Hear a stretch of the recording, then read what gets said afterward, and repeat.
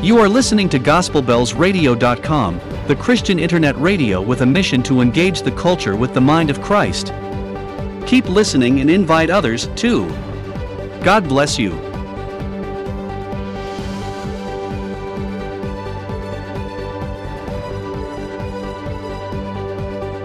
Engaging the culture with the mind of Christ. Engaging the culture with the mind of Christ. Engaging the culture with the mind of Christ. Engaging the culture with the mind of Christ. Engaging the culture with the mind of Christ. GospelBellsRadio.com is a community of believers learning together, praying together, bearing one another's burdens, and engaging the culture with the mind of Christ. To listen to live programs, tune in to www.gospelbellsradio.com. God bless you. Hello friends, my name is Deoni and I love listening to GospelBellsRadio.com. I love listening to Gospel Bells Radio.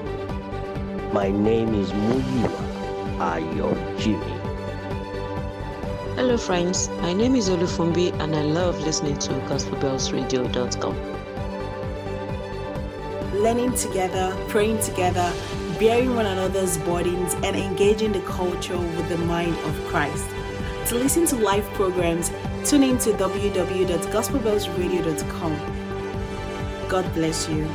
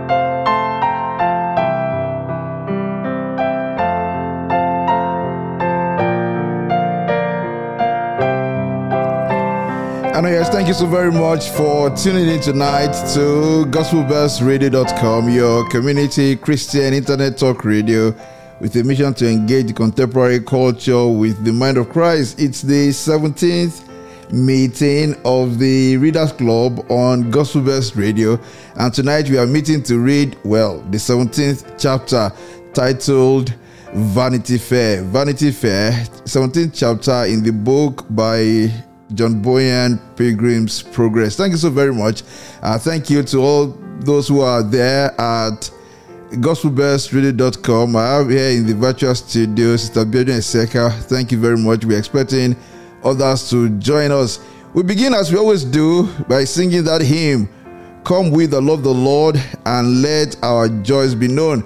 If you're at GospelBellsRadio.com, what you can do is to open the PDF on our page that sets out the program for today. You can just tap that PDF and join us in singing, join us in reading, join us in the discussion. If you want to make any contribution and you are listening to us at GospelBellsRadio.com, just tap the WhatsApp widget. just have the WhatsApp widget and make your contribution. Just type it or send a voice note. If you are here in the virtual studio, of course, you can always unmute your microphone and speak to us. Let's begin. Come with the love of the Lord and let our joys be known. Yes, let our joys be known.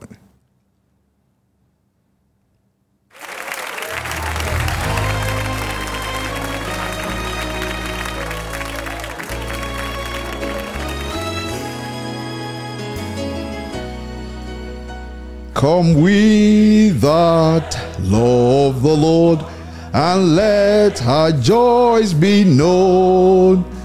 Join in a song with sweet accord. Join in a song with sweet accord. And thus surround the throne. And thus surround the throne. We're marching to Zion. Beautiful, beautiful Zion. We're marching upward to Zion, the beautiful city of God.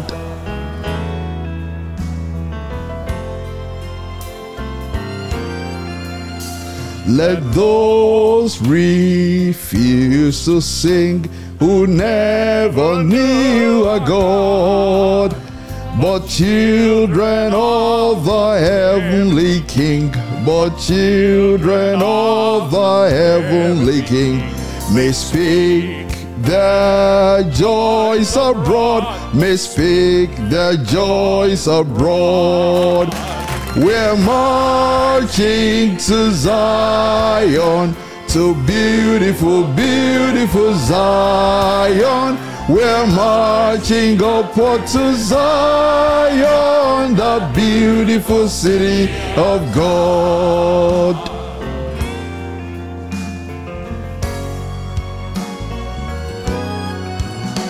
Then let our songs abound and every tear be dry.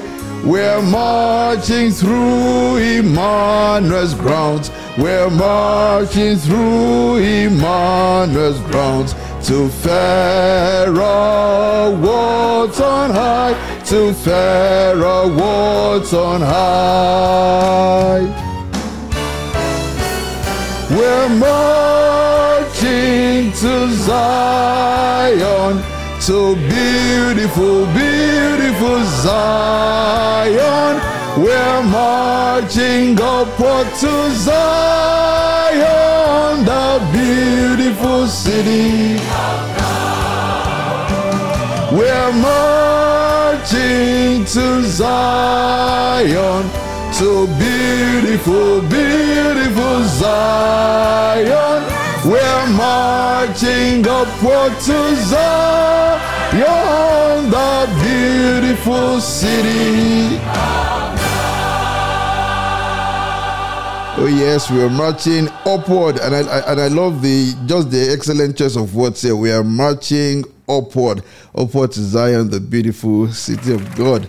Thank you also very much for singing along. God bless you. Really good. Okay, Brasha, are you able to say the opening prayer?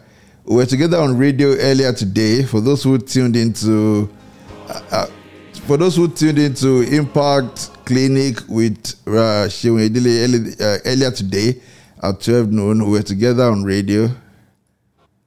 So, are you available to say the opening prayer, please, Brasha Edile?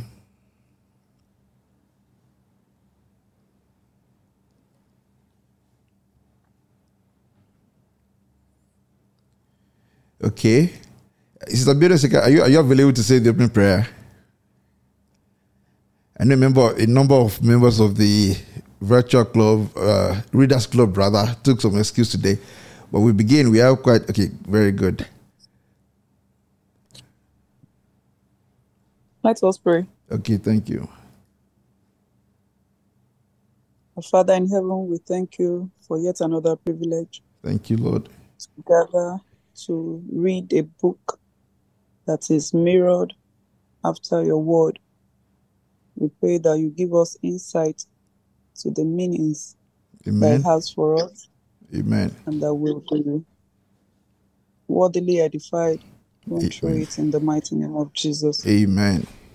That everyone that will join or that has joined will be really blessed this evening and onwards. In Jesus' mighty name we pray. Amen. Thank you so very much, man. God bless you. Really good. Okay, so for those who are just joining us at GospelBellsRadio.com, yes, remember just tap that PDF on our homepage and follow the reading and join the discussion as well by tapping the WhatsApp widget and join us on WhatsApp. Thanks to all those who just joined us here in the virtual studio. Okay, please, let's recite our memory verses together, the permanent memory verses for this study. You can unmute your microphone, please, and let's read along the 3 permanent memory verses for this study. Dearly beloved, I beseech you, as strangers and pilgrims, abstain from fleshly lusts which war against the soul. 1 Peter 2:11. These all died in faith, not having received the promises, but having seen them afar off, we are assured of them, embraced them, and confessed that they were strangers and pilgrims on the earth. Hebrews 11:13. Enter by the narrow gate, for wide is the gate and broad is the way that leads to destruction, and there are many who go in by it, because narrow is the gate and difficult is the way which leads to life, and there are few who find it. Matthew 7:13-14. Praise the Lord. Hallelujah. Thank you so very much. Last week, we read 2 chapters. One on Saturday. Last week, Saturday, we read the account of Christian meeting faithful. That chapter was titled Christian Meets Faithful. And of course, you recall that faithful, when Christian met faithful, it transpired that faithful also left for the pilgrimage from the same city, the city of destruction. In fact, faithful left that city because Christian left earlier. Christian left, and the news of Christian leaving the city spread through that city, so much so that faithful also was touched by the Holy Spirit to be conscious of the guilt of his sin and the impending judgment and destruction. So he also left and set out for the pilgrimage. Of course, at the point where they met, faithful had gone ahead of Christian. But anyway, they met. Thankfully, they got together and they got along. And I mean, what a wonderful discussion they had, sharing stories. One of the most important things we noted last week was that although both of them followed the same way, the same narrow way, they did not have the same experience. And we drew lesson from that we may not have the same experience with our brothers and our sisters in the faith. Nevertheless, we should just submit to the sovereign rulership of God and his benevolent rulership and trust that all the way the Savior leads, we have nothing to ask except to submit to his will and to trust in his goodness and in his love. And then on Sunday, we read the account of how Christian and faithful met with the man called Talkative. And of course, that was a very challenging read for us last Sunday when the Holy Spirit, through the author of this book, John Bunyan, challenged us to ask ourselves whether we are all talk, no action. And I hope that you had time to reflect on that. Are you all talk, no action, just talking, just loving to talk about the Lord, loving to talk about faith, but having no faith, loving to talk about the virtues of the Spirit, Holy Spirit, but having no virtue, loving to talk about holiness, but having no holiness? And that exactly was who Talkative turned out to be in that chapter 16 that we read last week. Of course, when he was confronted with the need for his conduct to match his word, of course, he left them. He walked away from Christian and faithful. And then the evangelist met Christian and faithful, and the evangelist said to them, look, very soon, you are going to come to a city where your faith will be tested. And I think we have come to that city now. So tonight's text is titled Vanity Fair. This is chapter 17 from the book Pilgrim's Progress by John Bunyan, a book written in 1678, but that continues to resonate with Christians through the centuries because, as Sister Seka said in our prayer, it is a book mirrored after the Bible itself. And I do pray, as the prayer has been said earlier today, that the Lord will open our eyes to see the treasures in His Word tonight in the name of Jesus. Amen. As with all the fairly lengthy chapters, we have broken this into segments, into sections. We've broken it into five sections. I want to move as fast as possible so that we can end at 9:30 on the dot. So we have section A. Now, because as we go along, we find subtle references to the scriptures. We are going to read those scripture passages as we go along. So Sister Yemisi has agreed to read all the scripture passages. They are set out in red colors. So once we get to the red colors, you read them out, and then the person who is reading that section will carry on with the reading.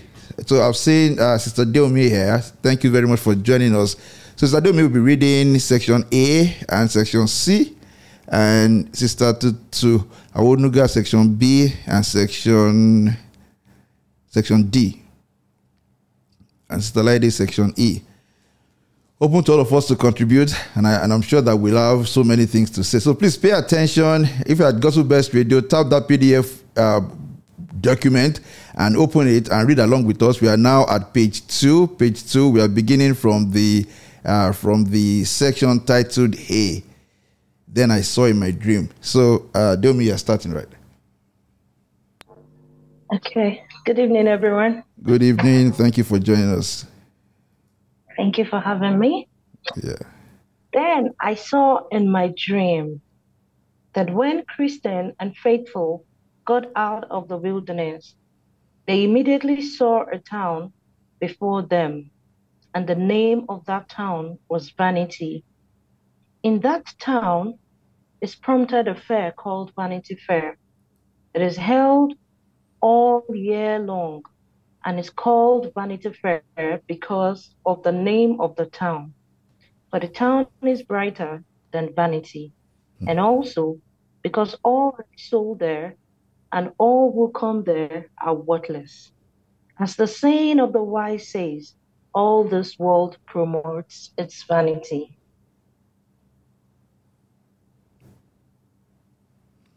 Okay, Sister MC, are you available to read now?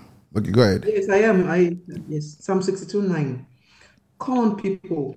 People, come on. Common people are as worthless as a puff of wind, vanity, and the powerful are not what they appear to be.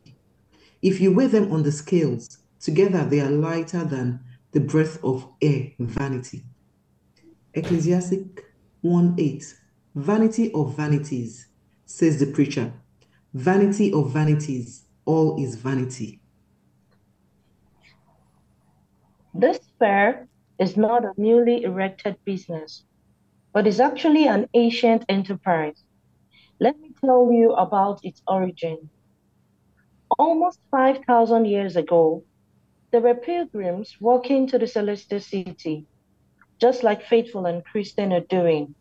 So Beelzebub, Apollyon, and Legion, with their associates, perceived by seeing the path made by the pilgrims on their way to the city, that a course lay through this town of vanity. They planned to set up a fair here, a fair at which all sorts of vanity could be sold and make festives open and ongoing the whole year. Therefore, at this fair, they sell such merchandise as houses, land, trades, places, honors, promotions, titles, countries, kingdoms, lusts, and pleasures of all sorts, including things such as harlots, wives, husbands, children, masters, servants, lives, blood, bodies, souls, silver, gold, pearls, precious stones, and much more.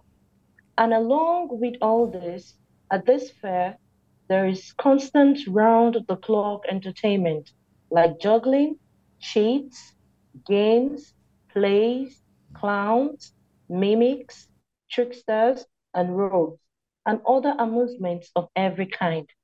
Here, visitors can also find free offers that include thefts, murders, adulteries, perjuries, and all of them are available in various shades of a blood red color. As in other fairs of less importance, there are several lanes and streets with representatives' names where certain categories of merchandise are marketed. In the same way, at this fair, you have the proper places, lanes, and streets, which bear names of countries and kingdoms. It is in these places that goods of this fair are easily found. This is the Britain roll, the French roll, the Italian roll, the Spanish roll, the German roll, all of which offer a variety of vanities for sale. But just like other fairs, where one commodity dominates the market, here too the most sought after of all the fair is the merchandise of Rome, for it is greatly promoted. Some, like our English nation and others, have taken a dislike for this offscreen. Now, as I said, the way to the celestial city lies through this town, with its lusty fair, which is held year round. Those who think they are going to avoid the city will still have to go out of the world. The Prince of Princes himself, when he was here, passed through this town on his way to his own country during a time when the fair was full in operation. 1 Peter 4:12. Dear friends, don't be surprised at the fairy trials you are going through, as if something strange were happening to you. I believe it was Beelzebul, the chief lord of this fair, who invited him to buy some of his vanities. Yes, he would have made him lord of this fair, if only he would have shown him reverence, then bowed to him as he went through the town. Plus, because he was such a person of honor, Beelzebub escorted him from street to street and showed him all the kingdoms of the world in a brief amount of time, and that he might, if possible, lure that blessed one to lower himself and buy some of his vanities. Matthew 4:8-9. Again, the devil took him up into an exceeding high mountain and showed him all the kingdoms of the world and the glory of them, and said unto him, all these things I will give thee, if thou wilt fall down and worship me. But he paid no attention to the merchandise, and therefore left the town, without spending so much as 1 cent upon these vanities. So this fair is of ancient origins and is long-standing and very large fair. Thank you very much. So the Vanity Fair described there is described as one of ancient origin, meaning that it's been in existence for so long, and also a very large fair. I hope you followed the reading. So the first question we want to attempt to discuss this evening is this: how is Vanity Fair like the world today? If indeed, if you follow the reading, of course, at the beginning of this section of the chapter we are reading today, we listen to the reading of the description of the fair. How is it like the world today? And the second question: which of the goods sold at Vanity Fair do you think is not really vanity, or not really vain? Which of the goods? And we're going to scroll up again to that part of the text. And the third question, very quickly, so I can move on: how can we avoid passing through Vanity Fair in our pilgrimage? So if you've been following the reading, let's go back to the top of this chapter on page 2. Then I saw in my dream, Christian and faithful got out of the wilderness, they got to the Vanity, and then the place is called Vanity. And of course, you had that description there on page 3, what is sold at that fair. So how is the Vanity Fair? How is it like the world today? And I'm asking us to pay attention to the merchandise sold at Vanity Fair. On page 3, it says, at this fair, they sell such merchandise as houses, land, trades, places, honors, promotions, titles, countries, kingdoms, lusts, pleasures of all sorts, including things such as harlot, wives, husbands, children, masters, servants, lives, blood, bodies, souls, silver, gold, pearls, precious stones, and much more. And of course, in addition to that, all those juggling, cheats, games, plays. How is Vanity Fair like the world today?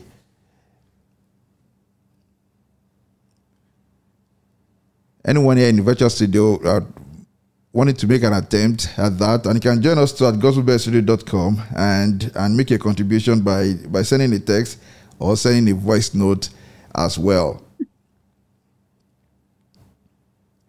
Go ahead, man. Believe it's exactly like the world today. Everything that was available there is available now for sale. For sale, exactly. And of course, I agree with you, because you look at the merchandise described there at Vanity Fair. It's just like the world today. And what is interesting is the statement that, well, this fair was created by who? Who can recall? According to this text, who created this fair? Because I think the author in the dream he had, he tried to give an history of how that fair was created. And if you paid attention at some point, go ahead. Okay, I thought somebody wanted to make a contribution. Give a description. Well, I believe it was Beelzebub. Exactly. This is Beelzebub, the chief lord of this fair. He invited him to buy some of it. And why did he create it? Or what led him to create it according to this text? I think there were 3 of them that created it, according to this text. Yes. So Beelzebub, Apollyon, and Legion. Yes. There were even more than 3 with their associates. Okay, that's true. By seeing the path made by the pilgrims on their way to the city, that the course lay through this town of Vanity. They planned to set up a fair here. Interesting. So we can say Satan and his cohorts. Exactly, Satan and his cohort. And why did they? So they discovered that, this is where these pilgrims pass to go to the celestial city. Why don't we try and distract them, right? Why don't we set up a fair where if they get, for example, somebody who is going to the celestial city begins to travel and then gets there and sees houses on sale, beauty on sale, pleasure on sale, countries on sale, power on sale, kingdoms on sale. Every all the merchandise described there, servants on sale, children on sale, wives on sale, precious stone, everything. Do you not think that a person may be tempted to make a stop and say, well, I'm going to the celestial city. It is said to be a beautiful place, but this is a fantastic place as well. I can buy power here. I can buy pleasure here, harlots, all sorts. I can buy all sorts here. And then, according to this text, that is why Satan, Beelzebub, and his associate Apollyon and Legion, and all that they set up that fair. They said to themselves, look, this is the way that these pilgrims passed. Let's set up this fair here and just distract them. Thank you very much, Venerable, for joining us on WhatsApp. This is what they actually say. Vanity Fair is a vivid description of ancient and modern world. The fallen world, exactly. You're absolutely right, sir. Thank you very much, sir. A clear description of the ancient and modern world, the fallen world. So the fallen world is the world that is concerned with all of these things. So I think we've answered that first question correctly. Vanity Fair is like our world today. It's also like the world that has gone before our own time. There's always been like that. So many distractions on our way to the heavenly city. So we're asking now, which of the goods sold at Vanity Fair do you think, now this is your opinion, it's not really vanity? And I'm asking this question deliberately because I look at the description on page 3, third paragraph of the merchandise sold at Vanity Fair. Look at it. Houses, land, trades, places, honors, promotions, titles, countries, kingdoms, lust, and pleasures of all sorts. At that point, you may begin to say, well, yeah, they're all vanity.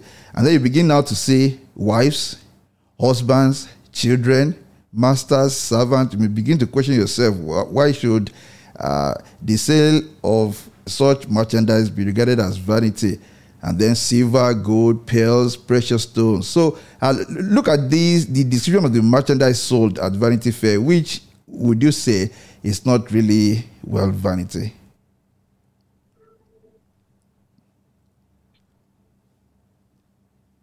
Can I give it a try? Yes, please go ahead. Okay, me looking at this third paragraph, when I see houses and I see husbands, I see children, I see this as part of life, part of what we need to be able to live in this world. At a point in time, we want to have a house, a roof over our head. At a point in time, we want to get married. At a point in time, we want to have children. That I would say, okay, it might not be vanity, but in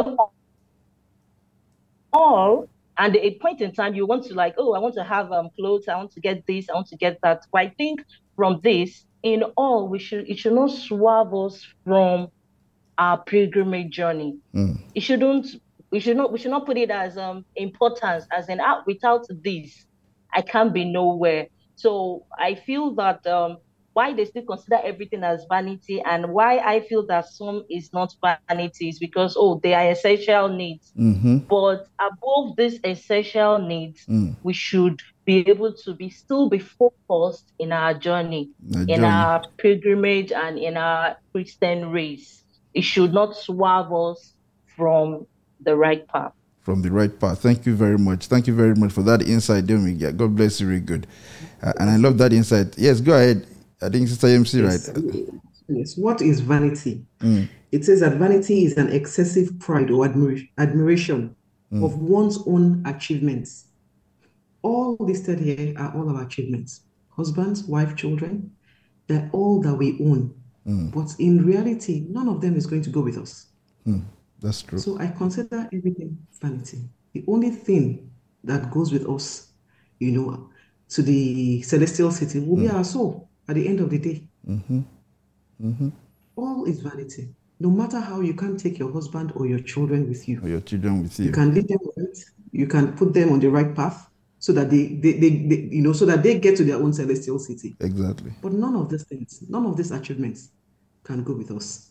So it is important we understand that everything in life, in this world, that we see written here is vanity. Amazing. Thank you so much. Thank you for that insight. That is a very deep one as well. And so two different angles now. Sister B. I agree completely with both of them. There's nothing that is not vanity here once it's outside of Christ. Nothing, we must value nothing more than we value Christ. And indeed, if we look at each of these things, are we going to forsake Christ if we don't have them? Exactly. Perchance you don't have a wife. Perchance you don't have a husband. Perchance you don't have children. Perchance you don't have servants. All these things that are there. They seem like things you cannot do without. But the truth is that if they are taken away from you, would you, because of that, no longer serve Christ? Amazing. You would. Exactly. If you are for Christ. Yeah. Exactly. So at the end of the day, just like the preacher said, all is vanity. It's not that they are not good. God wants them for us.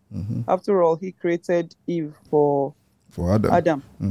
So it's not that he frowns at that or he doesn't want us to enjoy life, but we should value him above all else. Above all else. Just like Abraham, even after he was given that valuable child, Isaac, when God asked him for him, he willingly offered, because he had realized that God is more than enough for him. He gave him the child, so if he wants it, he can have it, because he knows that he could give him much more at the end of the day. Wow. So we should learn to value God above everything else. No one should be as important or more important than God. Thank you so very much, Ron. And I love how we've all addressed this. Sister Jomi talking about exactly that.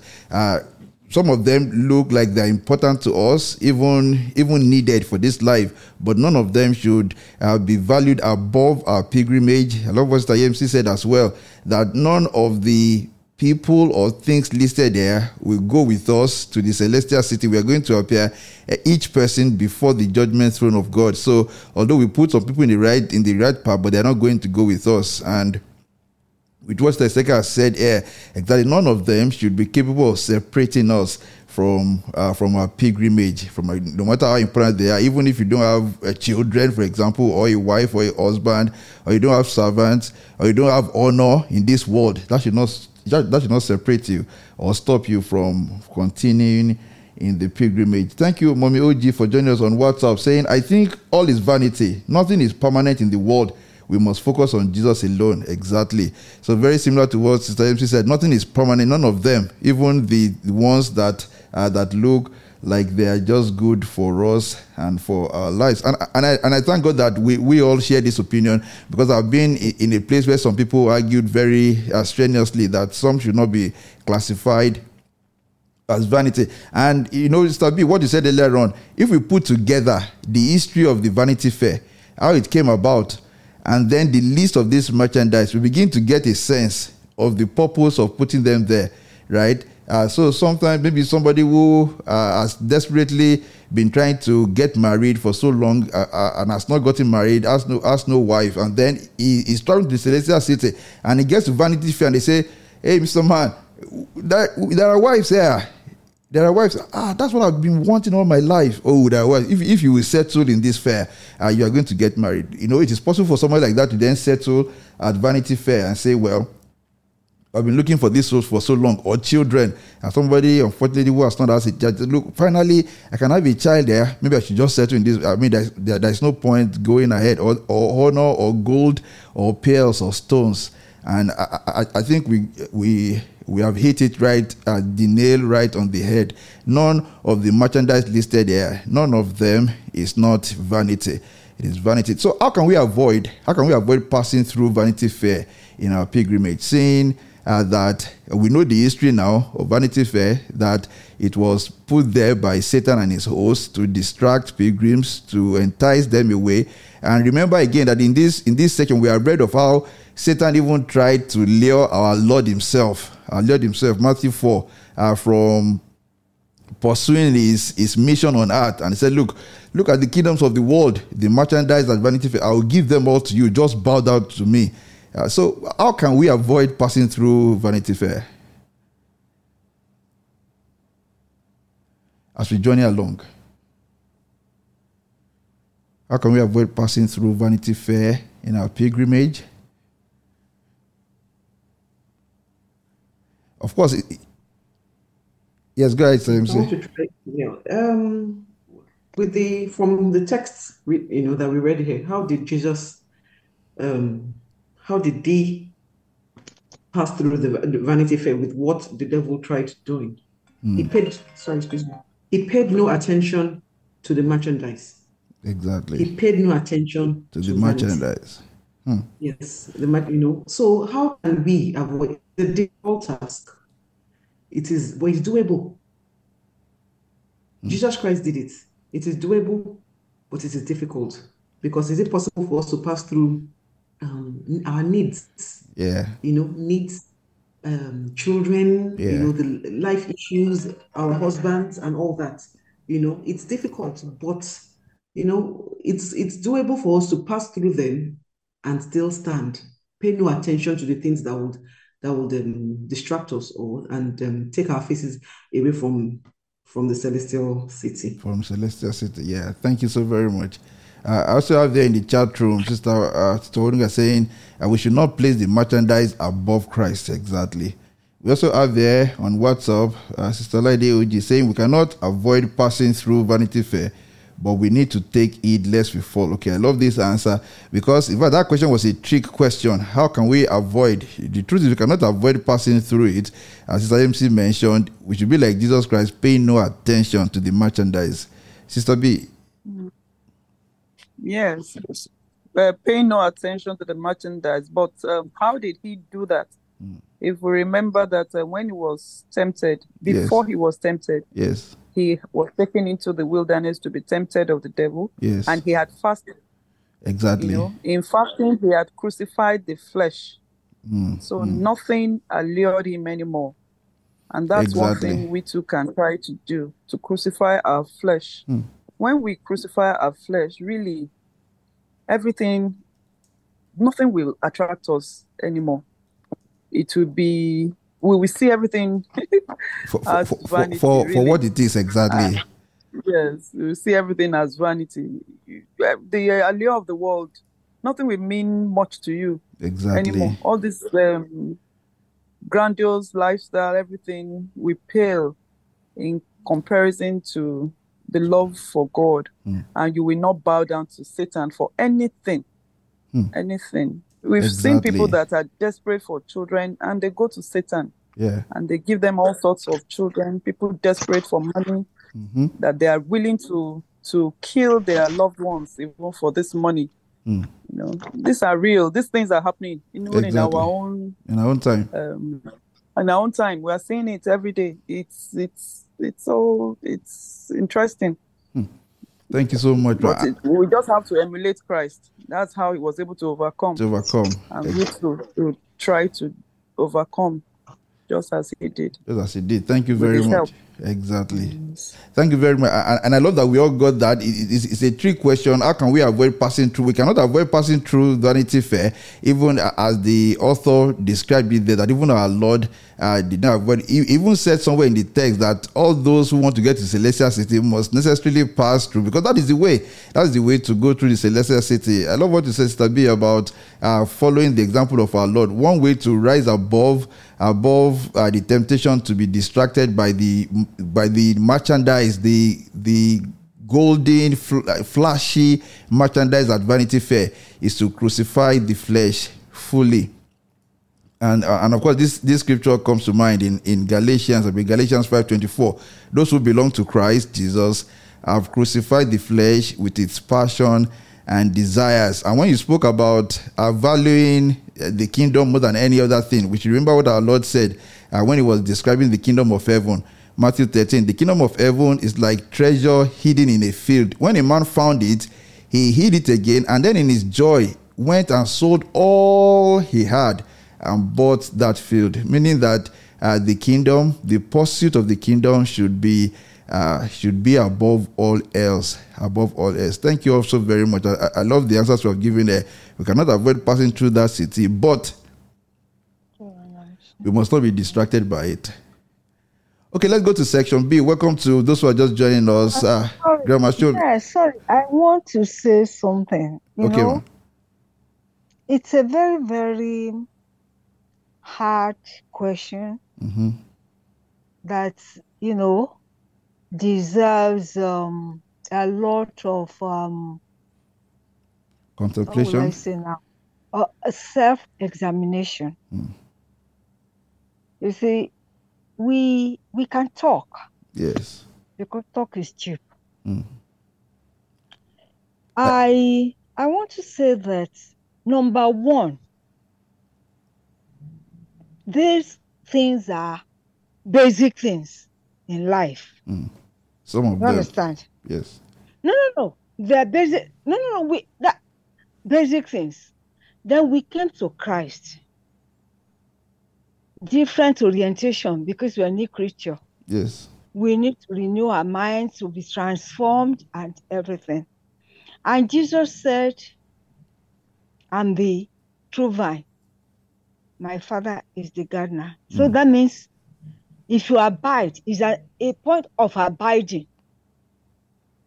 On earth, Jesus did nothing without his Father. Was always referring to his Father. Abiding.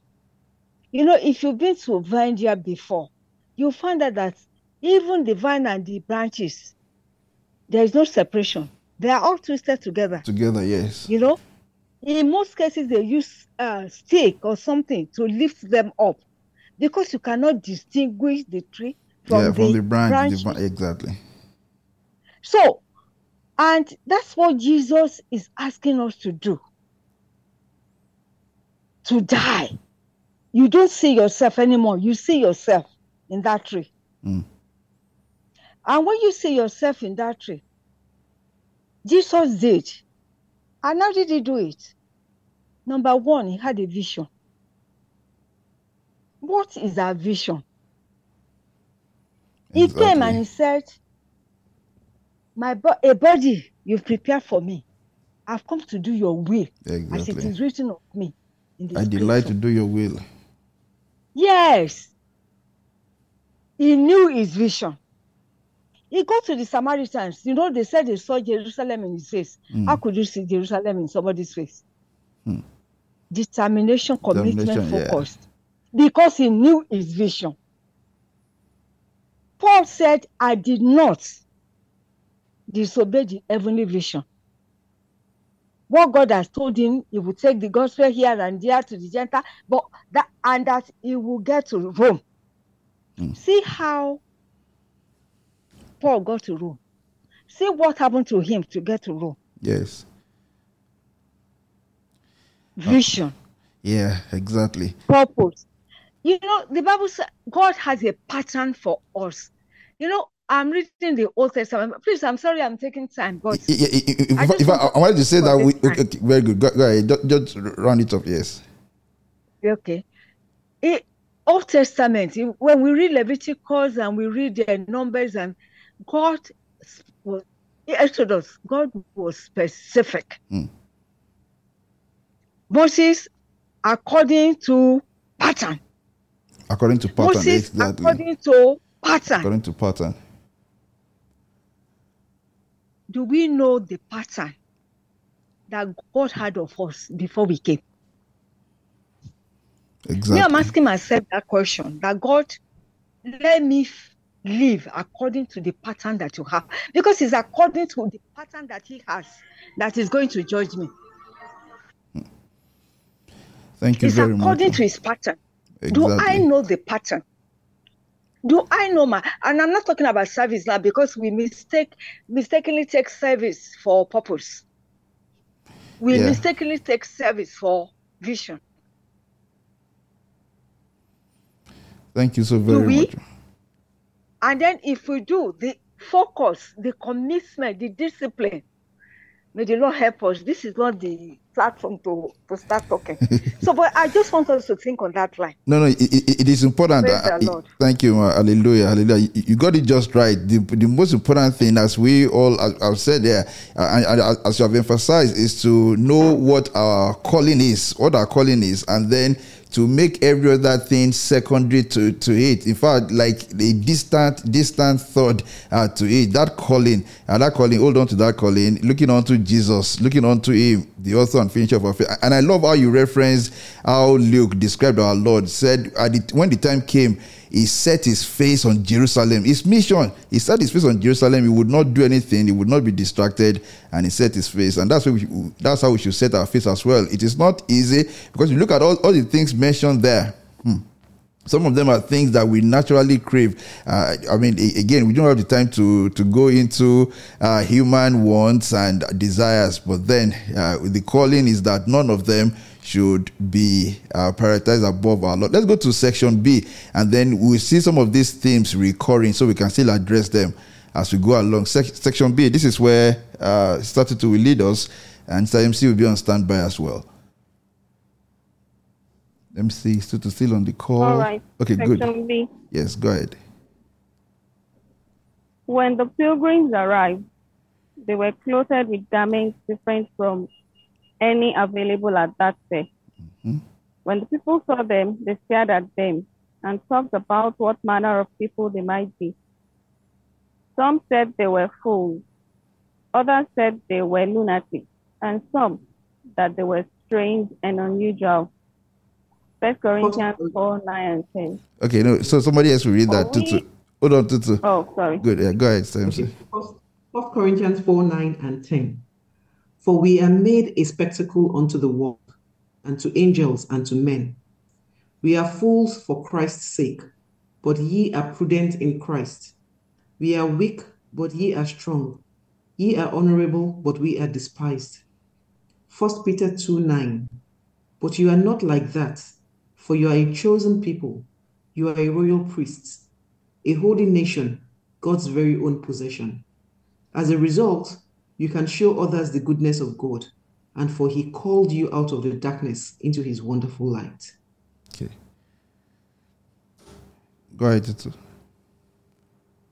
I'm reading now, right? Yes, yes. Okay. Secondly, the great crowd wondered at their clothing, and in the same way, they were curious about their speech, for few would understand what they said. They naturally spoke the language of those who have sworn allegiance to the Lord Almighty. But those who ran the fair were men of this world. So from one end of the fair to the other, the people seemed barbarians to each other.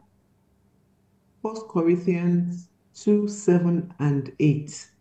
No, the wisdom we speak of is the mystery of God, his plan that was previously hidden, even though he made it for our ultimate glory before the world began. But the rulers of this world have not understood it. If they had, they would not have crucified our glorious Lord. Thirdly, and this astonished the merchants, was how these pilgrims placed each little value on all the wares being sold. They didn't even care to browse, and if vendors called out to them to buy their wares, they put their fingers in their ears and cried, "Turn away my eyes from beholding worthless vanity." And they looked upward, signifying that their trade and commerce was in heaven. Psalm 119:37. Turn away my eyes from beholding vanity, and cause me to live in thy way. Philippians 3:20 and 21.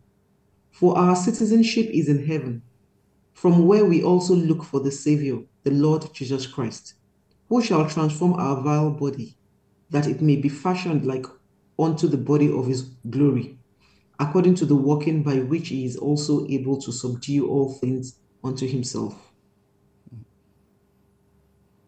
One mocking merchant observed the strange behavior of faithful and Christian and said to them, "What will you buy?" The pilgrims looked at him with serious expressions and said, "We buy the truth." Buy the truth and sell it not. Also wisdom and instruction and understanding. Proverbs 23:23. With this answer, the merchants and others took the opportunity to deride the men even more.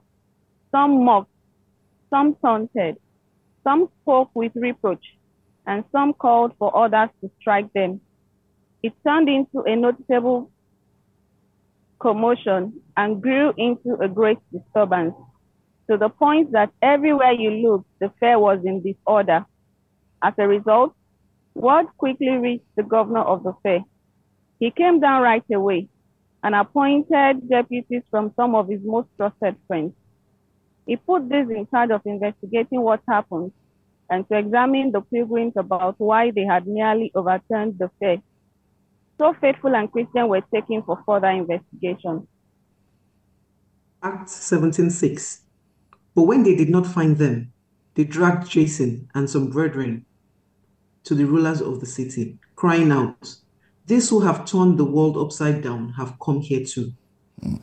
Thank you very much. And I love that we are referencing Acts 17:6 here, because that's similar to what the charge laid against Christian and faithful. People who have come to disrupt the fair, they've turned the fair upside down. The same charge that was laid against some of the apostles in Acts 17:6.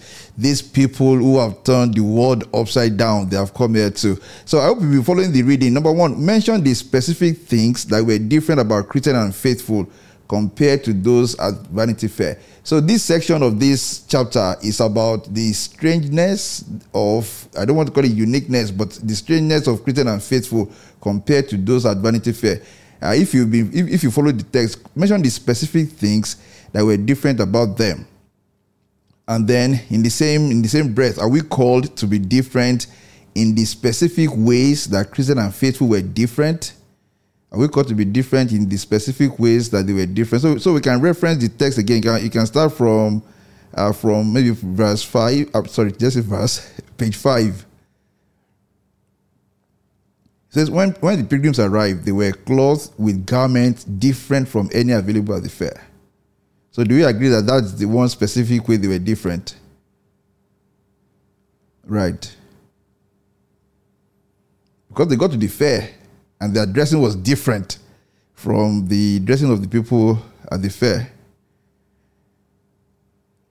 The garment that they wore, different. It says, secondly, the great crowd wondered at their clothing, and in the same way, they were curious about their speech. So we found two things now. Their garment, their clothing, perhaps, so that may be like some literary style for both the substance of what they wore and the way they wore it. It was different from that of the people at the fair. And then they were also curious about their speech, for few could understand what they were saying. They naturally spoke the language of those who had sworn allegiance to the Lord of heaven. And then it says, thirdly, this is on page 6 now, thirdly, and this astonished the merchant, was how these pilgrims placed little value on all the wares sold. So we see about 3 specific ways that Christian and faithful were different from those at the fair. Their clothing, including the garment, their speech, and then what they paid attention to. So the question is, are we also called to be different in the specific ways that Christian and faithful were different from those at the fair? And of course, that's not a trick question, right? That's not a trick question. In appearance, we are called to be different. And I love that we referenced earlier on that passage from Peter. We are a chosen generation, we are a royal priesthood, peculiar people, different. We are called to be different. So in this case, Christian and faithful were different in the type of dress they wore, the garment. They were different in speech. Of course, it wasn't that they were speaking in tongues, but they were not using the same language. So maybe in our own time, we'll be talking about foul language, right? Street language, a language that may be popular in the culture, but should not proceed from the mouth of someone who has sworn allegiance to the Lord of heaven. And I love the way John Bunyan put it. They said their speech was different. It was like those of whom have sworn allegiance to the Lord of heaven. So their clothing was different, their garment, their speech was different, and of course, what they paid attention to was different as well.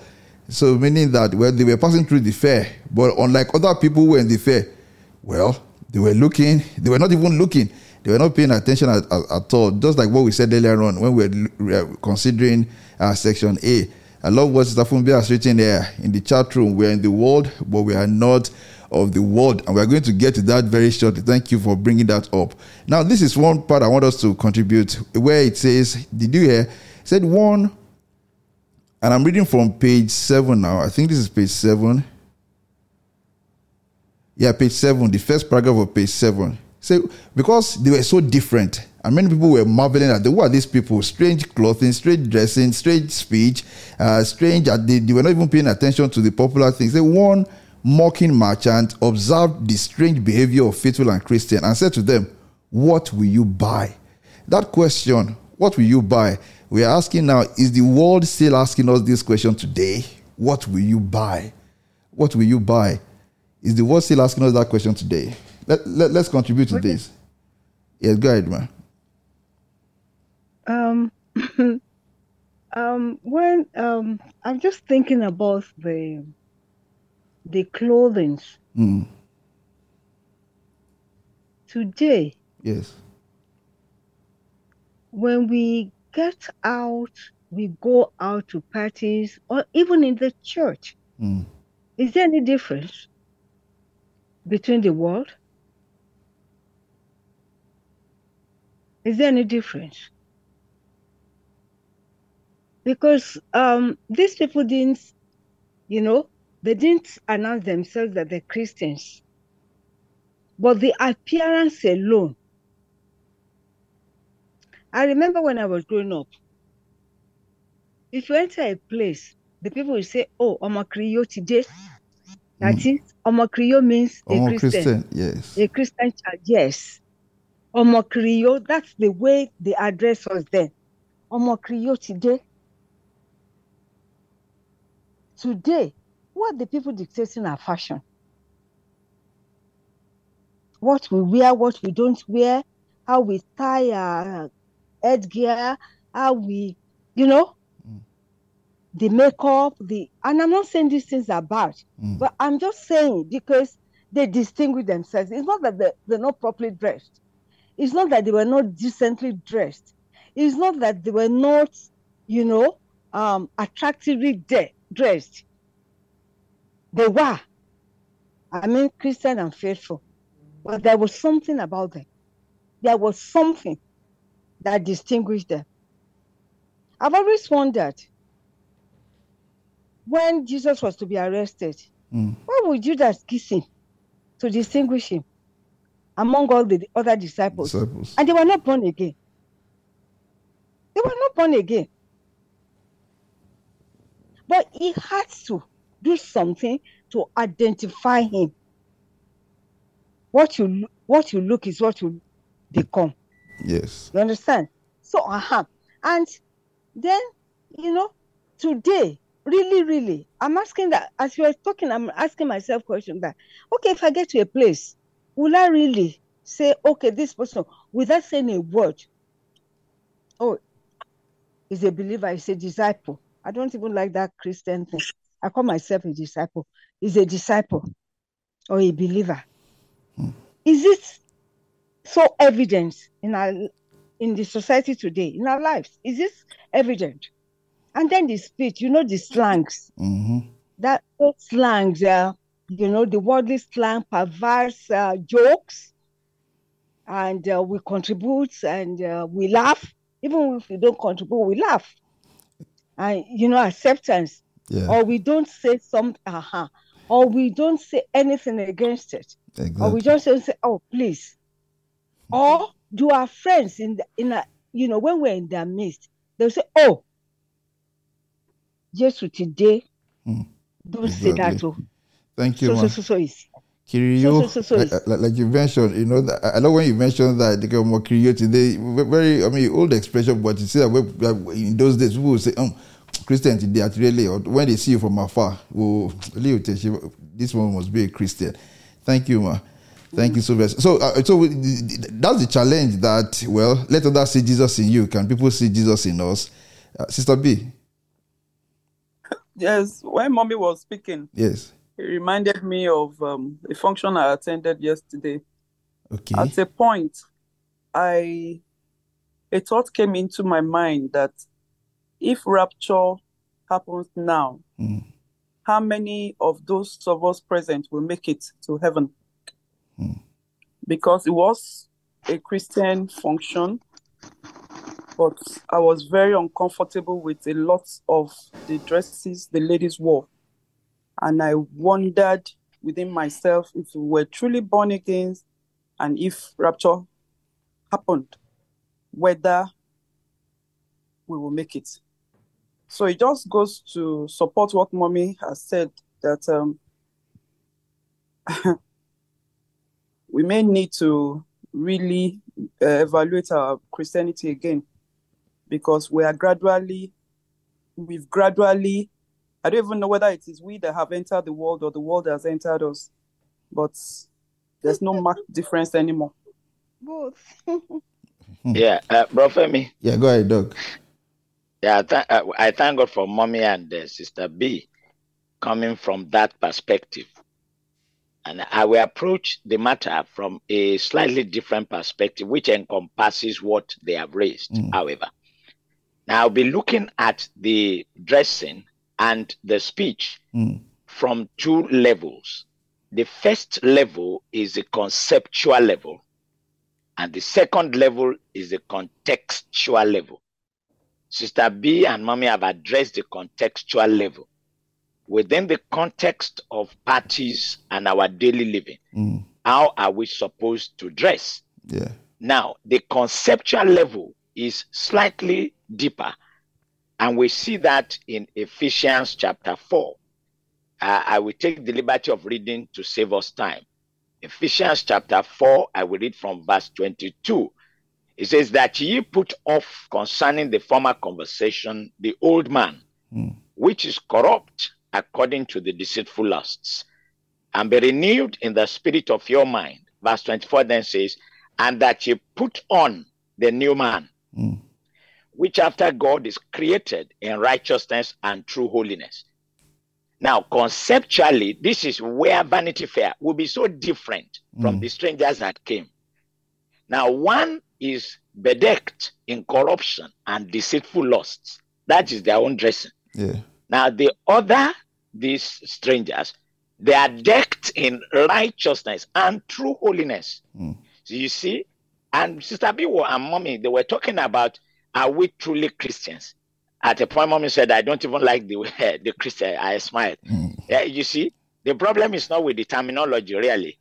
The terminology was actually meant for strangers appearing in their speech and in their dressing. Yeah. In Antioch, they were actually strange people. That was why they called them Christians. But the Christians of today are no longer that strange. They are blended into the background. They are very much alive to the world, and the world is alive to them.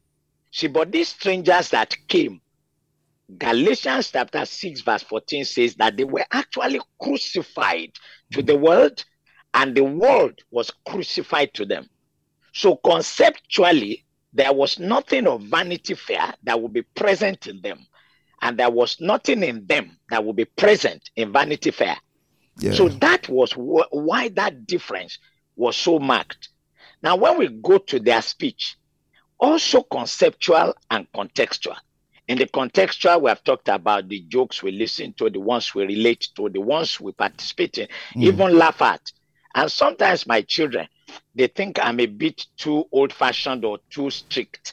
Maybe a comedian like Wole Agba, when he's trivializing, vestments that are sacred. Yeah. They are dancing in a very irresponsible manner in a choir robe. And I'm saying, no, the day these clothes were brought into the sanctuary, they were consecrated. They are not meant for jokes. You must understand that when people enter into the vestry and come out of that vestry, yes, it may look like mere ceremony, but it was depicting a spiritual state. Yes, it may look like ceremony today. They are not ceremonies. They are actually reminders of the real things that happen to us. They are reminders. So inside that vestry, the things there are sacred in worship. They are not things that we just play with. But you see, they are joking with the choir robe and everybody's laughing. And we thought that was the worst until people started joking with tongues. Exactly. Contextually, and they will be joking with tongues, the mysteries of the spirit, the depth of an outflow of living water out of our bellies. That's what they are joking with.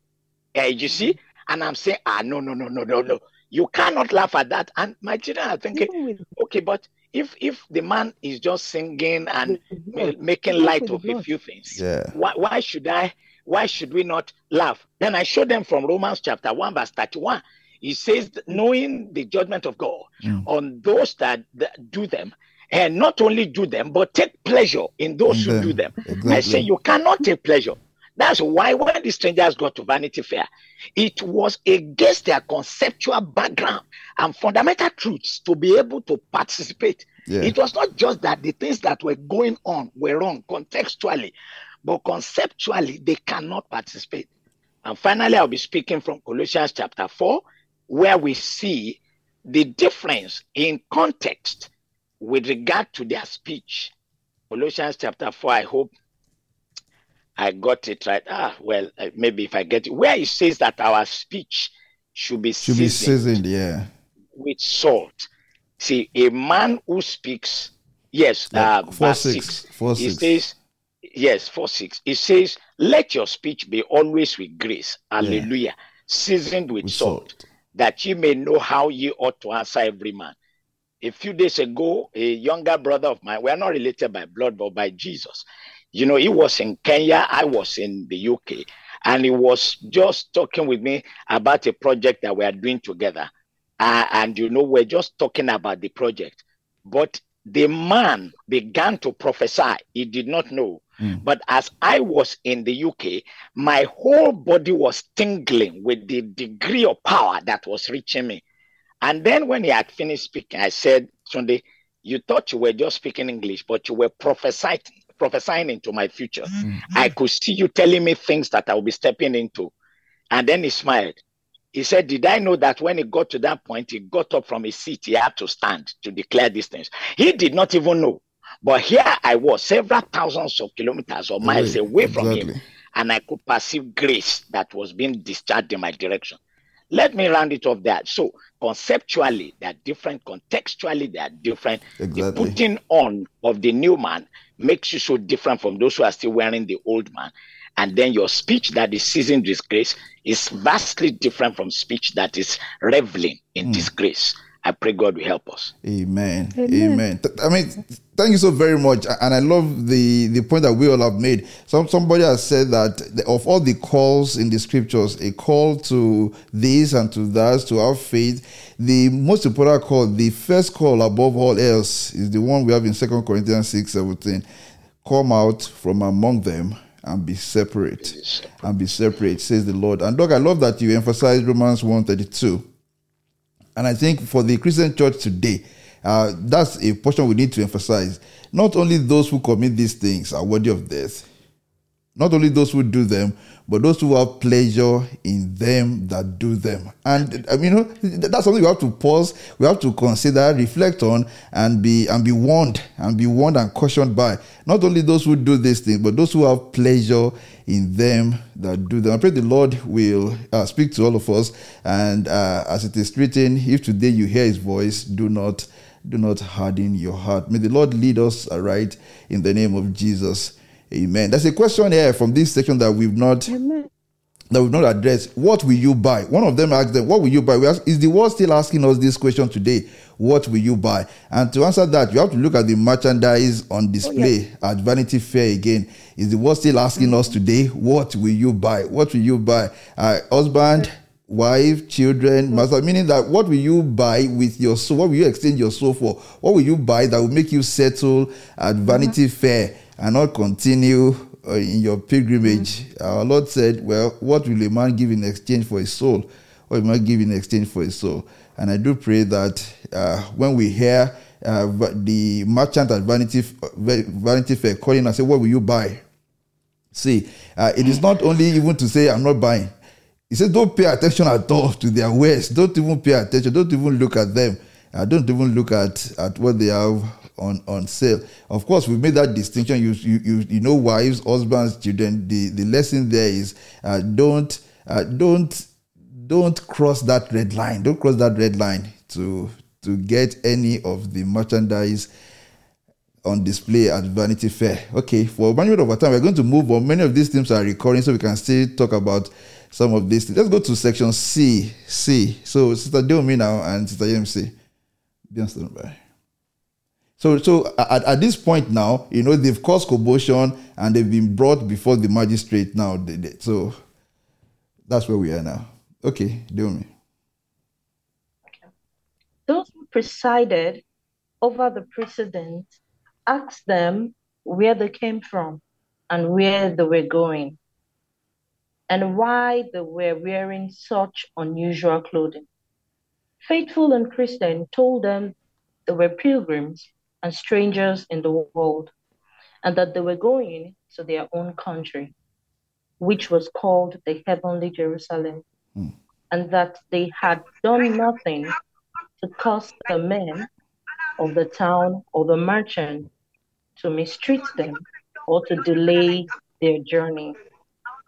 The only exception they could think of was when the merchant had asked them what they would buy, and they had responded that they would buy the truth.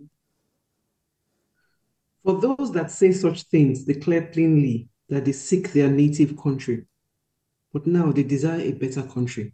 that is, a heavenly one. Therefore, God is not ashamed to be called their God, for he has prepared for them a city. Hebrews 11:14 and 16. But those who were appointed to investigate the uproar did not believe them. They thought the two pilgrims were nothing more than madmen and lunatics who came from the purpose of throwing the fair into confusion. Therefore, they took them and beat them, smeared them with dirt, and then put them into a cage as a spectacle in front of all the men of the fair.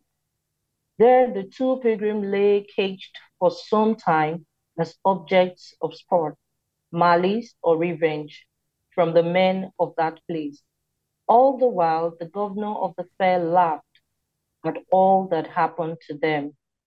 But the pilgrims remained patient and did not return abuse for abuse.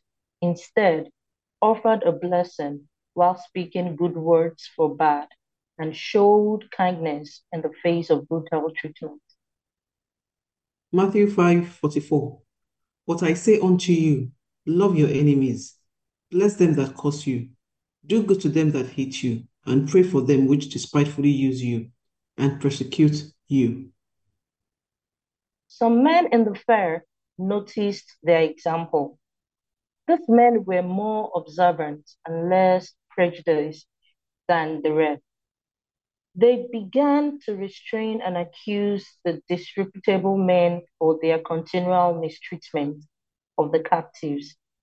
This made the disreputable sort all the more angry, and they flew into a rage at those trying to hold them back.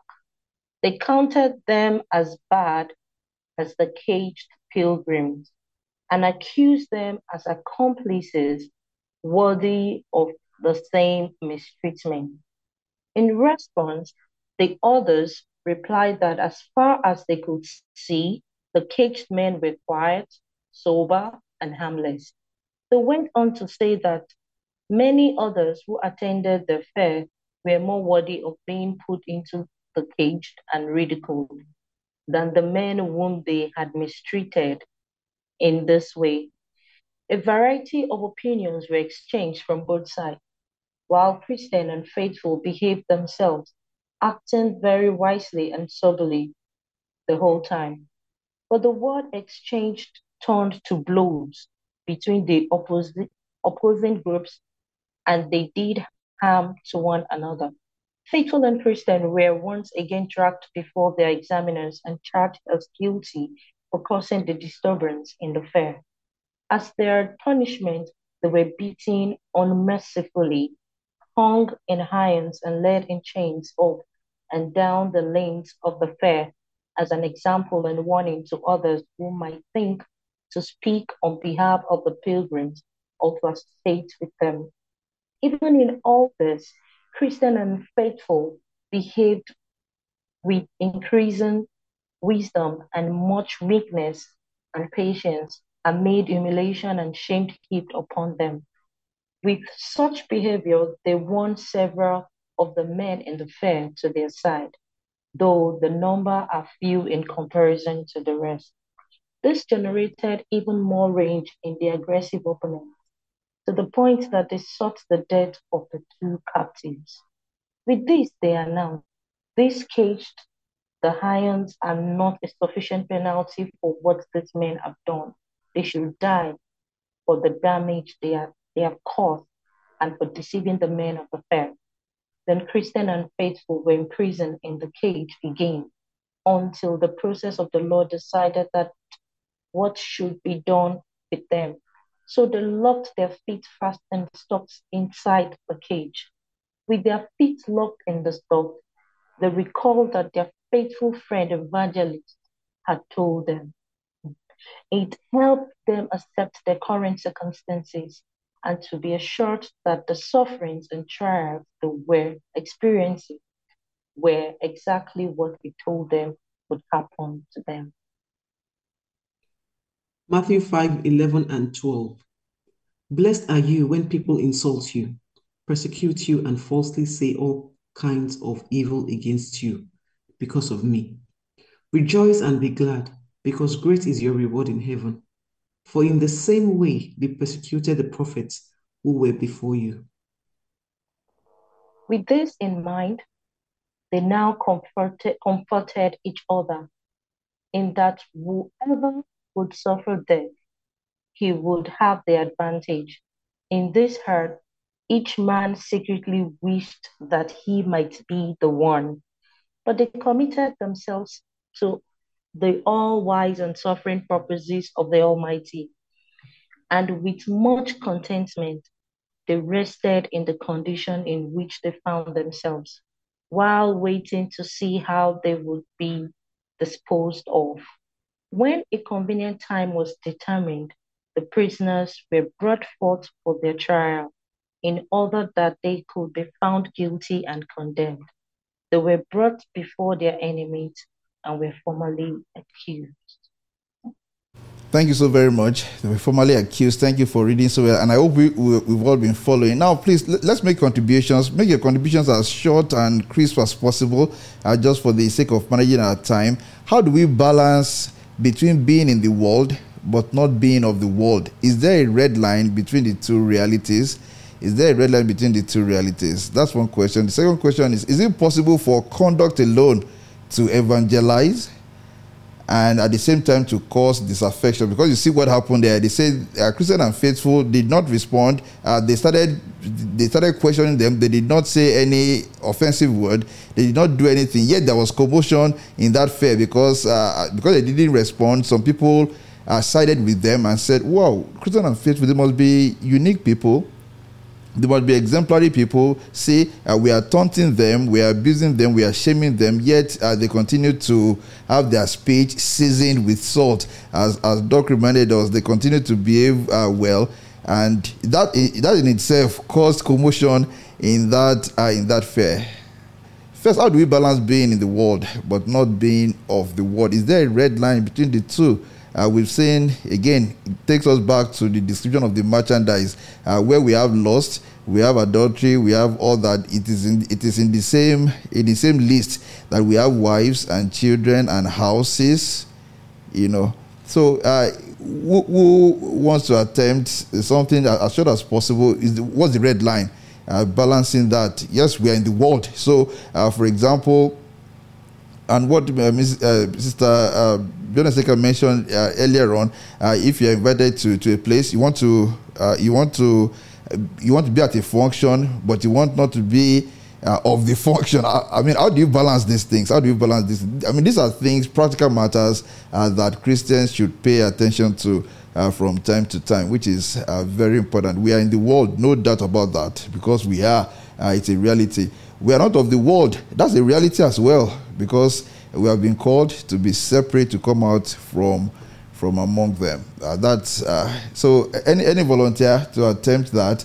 How do we balance it? How do we balance it that way? Is there a red line that must not be crossed, or is it just a juggling, balancing act until the very end?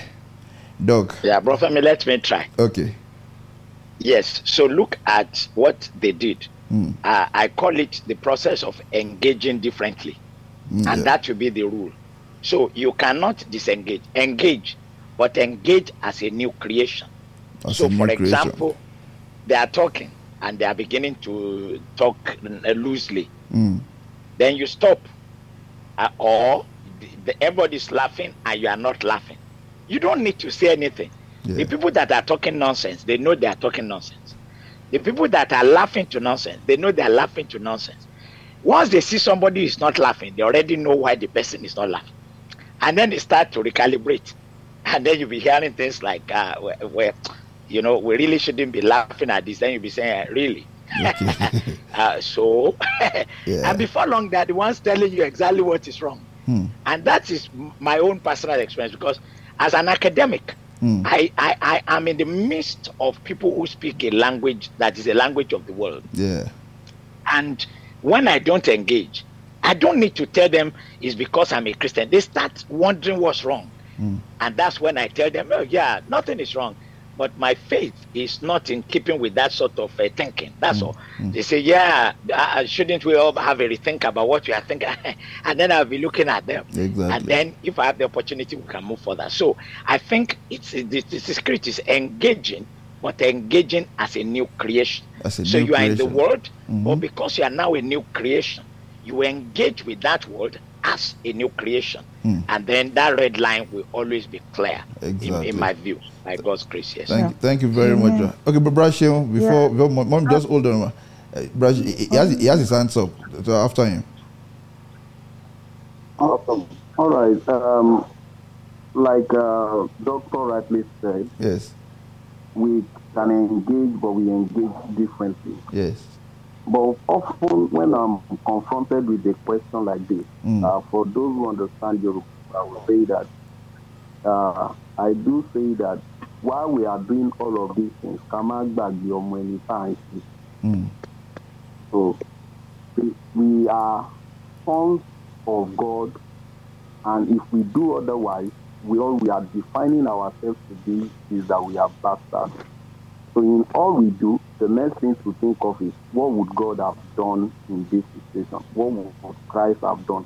But if we don't forget the son or the daughter of whom we are, even while in the world, in this perverse generation, it will guide us. The Bible says that the love of God constrains us. We must be constrained. We can't live an elusive life, a life that is so free. We must be constrained by the love of God. Jesus confronted Peter saying, "Lovest thou me more than this?" So it is the love of God that constrains us on what is permitted and not permitted to be done by a believer. And so Jesus was saying, he said, "You are in the world, but you are not of." Now, the word "of" is a form of possessive word. So we should not stand in the position where the world possesses us. Exactly. We are in the world, but we should not be of the world. Praise God. Hallelujah. Hallelujah. I love that. Thank you very much. Do you love me more than these? And that's what you should be asking when the word says, do you want to buy? Go ahead, ma. And after that, Sister Deomi. Go ahead, ma. Yeah, I just want to, I agree with both speakers. Yes. And, we read 2 Peter 10, I think, you are a royal priesthood and everything. Yes. Yeah. The Bible makes us to understand that we are kings and priests. Royalty, when you meet them outside, how do they carry themselves? When you see a royal outside, does he or she behave in any careless way? It's a matter of identity. Who are you? And if you know who you are in Christ, reputation is taken off because you've given that to Christ. Yeah. So even because definitely some people will be there and be irritated. They have come, born again, this and that. They will say all sorts of things. But we shouldn't allow that to bother us. So reputation you've given to Christ. You are who you are because you know who you are. And because you know who you are, you can stand.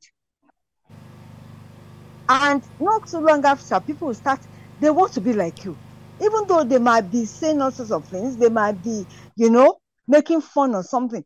But right inside them, they know that this is the way I should behave. And they begin to respect you. I think identity is very, very important. Identity. Thank you very much, ma. Thank you, ma. Okay, Sister D. Yeah, I really appreciate everyone because they actually spoke my mind about everything, how to disengage. But from the angle that I want to come from is, how do we respond when people throw darts at you? Let me quickly just share something little that happened right in the church. Not even in the secular world, not in the church. Can you hear me? Yeah, we can hear you. I think there's some. Hold on, there's some distortion. I'll see where it's coming from. Okay, go ahead. Yeah, we can hear you. Okay, so I was trying to saying that how do we respond when people throw darts at us. Something of that nature happened to me right there in the church. In the I'm from a church. Baptist setting, where we, the Baptists, we have the WMU for the Women Missionary Union, the Men Missionary Union, and we have the younger ones, the GA and the likes. The GA coronation, they usually have this coronation where maidens, little girls go from one step to the other. Yes. Those of the Baptist setting will understand what I'm saying. So it came to be that I'm just trying to tell you what actually happened. As in, this was so. My daughter was actually part of those that were supposed to be coronated. Okay. She went to a boarding school and came back, and because of the coronation, they usually hold on for those that go to the boarding school to come back. So my daughter came back. When she came back, they gave her the step, and she read everything she was supposed to read, only for them to do the test to conduct a test for her. And by then I heard from an outside source that they were not going to coronate. I was like, why?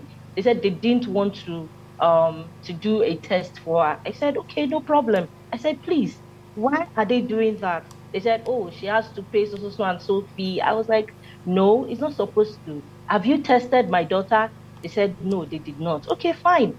At home, my child still wore the clothes, and I educated her and told her that even she's going to officiate on that day. I said, even if they don't call you, the most important thing that I am running up for that thing is for her to know all the verses and to be able to help her in life, and which my daughter already knows. You know what happened on that day, that very day? They purposely removed our name from it. And my daughter was seated. I was right there in the church, and people were coming to meet me while I was seated that, are you not going to say something? Are you going to be looking at them to do this? I kept mute. I don't know how I was able to keep quiet till by the time we now finished the service. The silence actually caused commotion. The silence? Because my silence caused commotion because I mute. So they were surprised that, why is it that I didn't fight? My child was not coronated. I said, is it the coronation or what my child knows? Or the Bible or the verses or how it will change my daughter's life, So what I'm trying to say is that it was only the grace of God, because honestly, when I was seated, I was like, God, I didn't know how I was able to go through that period in the church, but I was able to go through. I was like, God, well, you're saying I should keep mute. I will keep mute. And I kept mute. And by the time the service ended, I was like, wow. So this was actually, in fact, it was God fought for me in a way that I could not even imagine. So this is like kind of little practical thing I could bring out from what Faithful and Christian were passing through when people were throwing darts at them and they kept mute and God fought for them. And they kept it. Thank you very much. How did the gospel put it? Like a lamb led before the shearers, dumb. And that's what we're called to be, dog, very quickly. Yeah, I just wanted to buttress what my sister said. It's slightly differently. So my daughter was going for a GA, one of the stages. I don't think it was coronation. Okay. And they were supposed to actually enter their morning devotion into a book, an exercise book, day by day, showing that they have been having their personal devotion. And here was my daughter who was not having a personal devotion. And I kept telling her, you're not having your personal devotion. I didn't know that she needed to document it.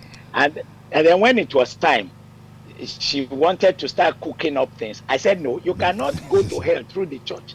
This thing is a godly thing. You don't want to go to hell through it. No, it's not done that way. Leave all the days that you did not do your devotion. Leave it like that. Don't cook anything. Then when she wanted to submit it, some of the leaders told her that they cannot accept empty spaces. I said, they are actually empty spaces. Heaven is very aware that this girl did not pray on those days and did not study her Bible. There is no problem. If she cannot proceed with the GA, let her still go to heaven. How can she go ahead with GA, get coronated here on earth and disappointed at the pearly gates? It doesn't make sense to me. And so eventually they had to allow her to submit it in the normal way, full of empty spaces. And I said, now, in your spiritual life, you can see the emptiness. God is calling you to repent, so that next time all those spaces will not be empty. Eventually, she did the right thing, and she was still promoted. She did not comply with Vanity Fair. And it was because I encouraged her to understand that conceptually it is wrong. Yeah. Church is to make sure you don't go to hell. Yeah. Now the church is becoming a platform through which you will go to hell. Because you are becoming a liar. You know, and it was very interesting to her because she learned a vital lesson. Because initially she felt her dad was just a bizarre human being. That is what everybody is doing. Why can't you? I said, no, I can't understand how you will get to heaven by telling lies. And that's what they have invited you to do. You will not tell a lie. Exactly. It's either you get promoted correctly or you don't get promoted. But you will never lie. And God helped us. I just remember that and I laughed about Thank God that God helped you there. Because at Vanity Fair, what you have on sale there, you have honors and recognitions and promotions, you know, but not in the Christian way, not above board. So when you want to buy honor and recognition and promotion, I just want to do it no matter the cost and at the cost of your soul. No, that is the voice of the merchant at Vanity Fair saying, what will you buy? What will you buy? May God give us the grace always to discern at all times. And again, of course, never to price any of the merchandise at Vanity Fair above our loyalty to Christ. Did I say him like that? Loyalty to Christ. Christ first. I mean, we all have to at all times first wait and say, look, what will this cost me? Will it cost me displeasing my Lord? Will it cost me displeasing my captain? If it's going to make you displease your Lord, you must hear his voice say to you, what will a man give in exchange for his soul? May God always give us the grace to learn. Okay, so I've made commitment to a number of members of this class that we are going to close at 9:30 and try not to go beyond 9:30. So please let us close now. Being 9:30, we are going to continue here tomorrow. I know some people who don't come for the Sunday classes. One of them is hearing me. He probably knows that. But please, if you can make it tomorrow, we want as many people as possible to come tomorrow. So we are going to conclude. And one of the reasons why I don't want us to rush this section deep, because this is the actual trial where faithful and Christian were put on trial, and one of them was condemned to death. And it's important for us to go through the thought process, the process that led to that conviction. So, by the grace of God, I look forward to seeing you again tomorrow. Let's do section D and section E, and probably just open the next chapter as we meet again next week. I want us to sing that hymn, He who would valiant be against all disaster. If you want to be valiant against all disaster, the thing to do is to in constancy follow the master. I think many of us should know the song by now. He who would valiant be against all disaster.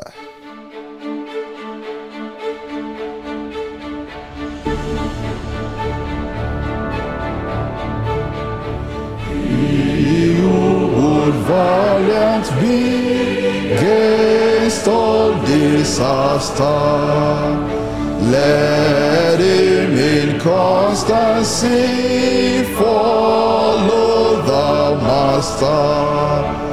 There's no discouragement shall make him once relent his first avowed intent to be a pilgrim. So beset him round with these small stories, do but themselves confound his strength the more is. No force shall stay his might, though he with giants fight. He will make good his right to be a pilgrim.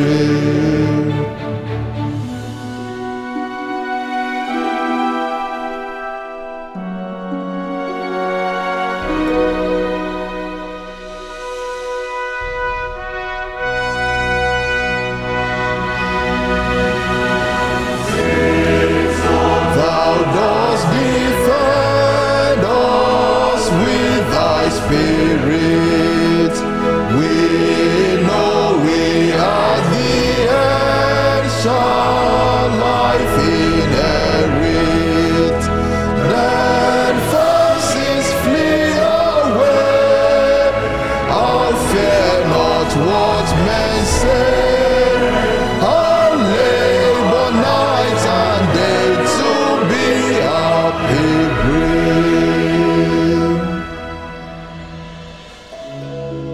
And I pray God will give us grace to labor night and day to be a pilgrim. In Jesus' name, amen. Okay, tomorrow, by the grace of God, Mr. By ends. We're going to conclude this chapter, and by the grace of God, go to the next one. Brother Shenwe, please say the closing prayer.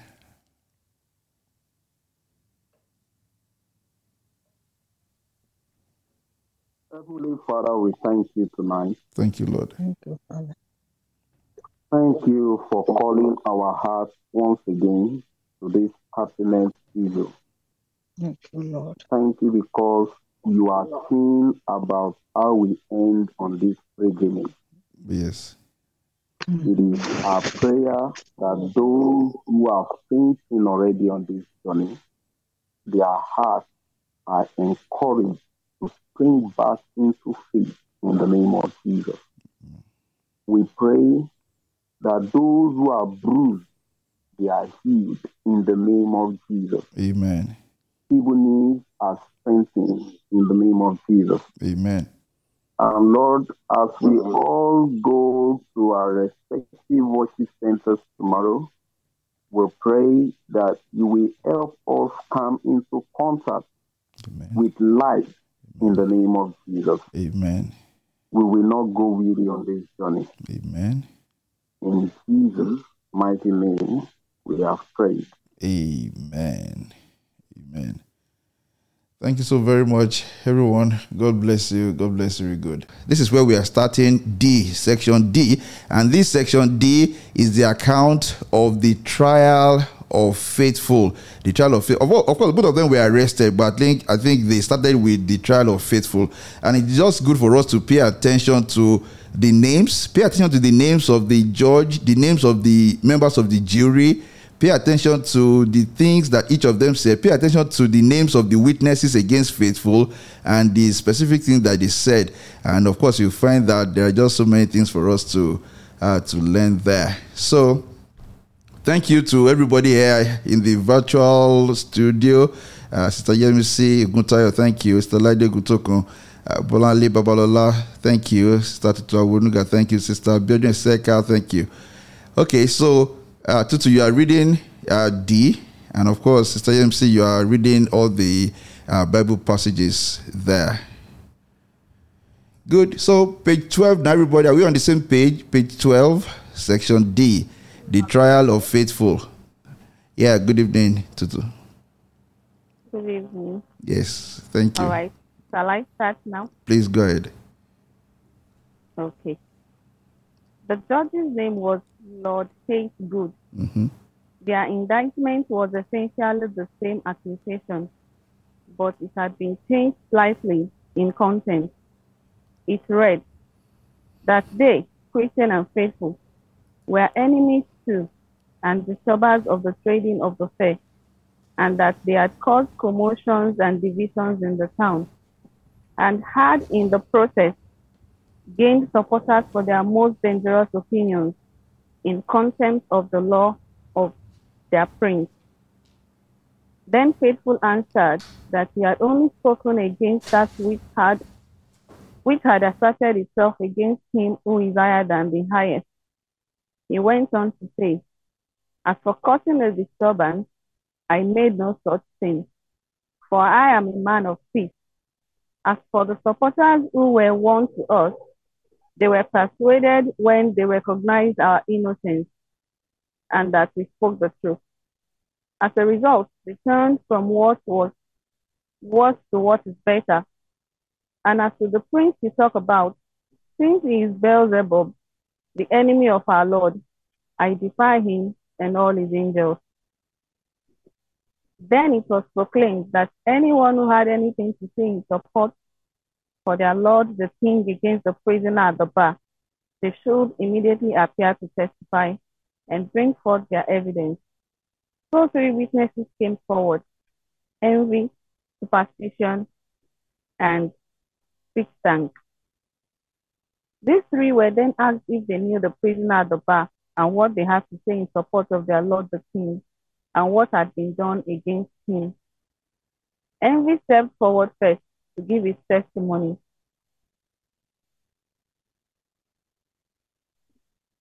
My lord, this man, in spite of his credible name, is one of the vilest men in our country. He shows no regard for the prince, nor his people, laws, or customs. Okay, hold on, Tutu. I think you've missed like 3 paragraphs. Right. He said, my lord, I have known this prisoner. Yeah. I thought I read that. Oh, okay. Yes, okay, go ahead. He said, my lord, I have known this prisoner a long time. Am I on track now? Yes, you are.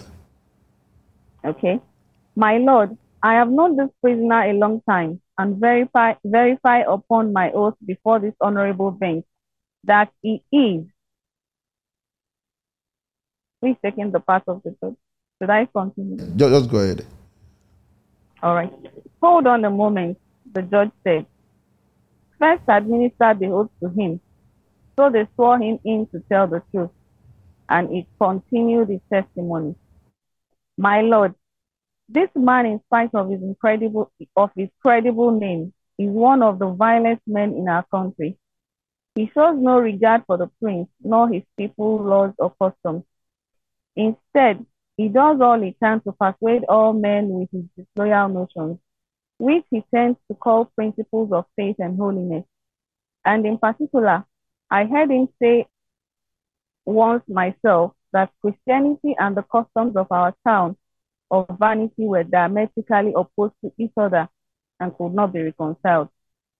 By this statement, my lord, he not only condemns all our praiseworthy deeds, but also us for doing them. Then the judge asked, do you have any more to say? My lord, Envy answered, I could say much more, but I don't want to weary the court with every detail. However, if necessary, when the other gentlemen have given their evidence, to avoid any lack of evidence that would allow the prisoner to go free, I will expound on my testimony against him at that time. So Envy was told to stand by in case further testimony was needed. Then they called Superstition to the stand and told him to look at the prisoner.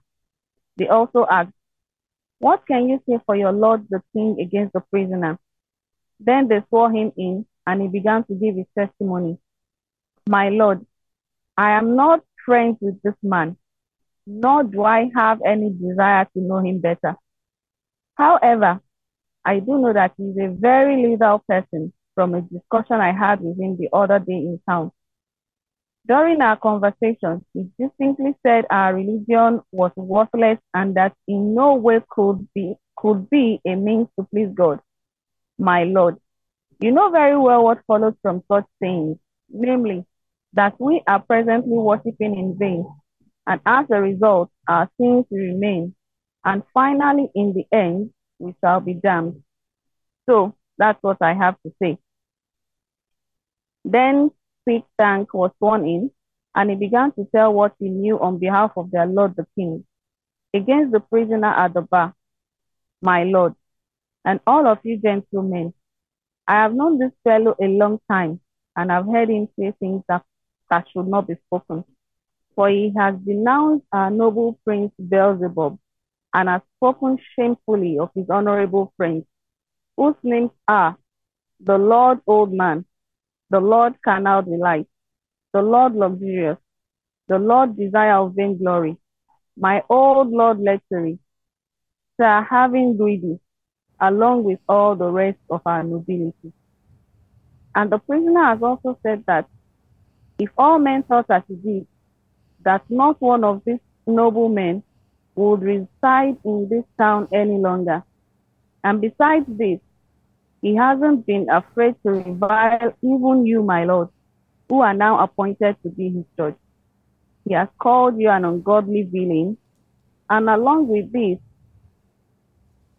he has used many other similar and slanderous names to smear the good names of most of the nobility of our town. When Pitmark had finished giving his account of the evidence against Faithful, The judge turned his attention to the prisoner at the bar and talked to him directly. You deserter of the truth, you heretic and traitor, have you heard what these honest gentlemen have testified against you? Faithful asked, may I speak a few words in my own defense? Lord hate good, you contemptible, good-for-nothing vagrant. You don't deserve to live a moment longer. Instead, you should be put to death immediately. Right here, right now. Yet, so that all men may see our gentleness toward you, let us hear what you have to say.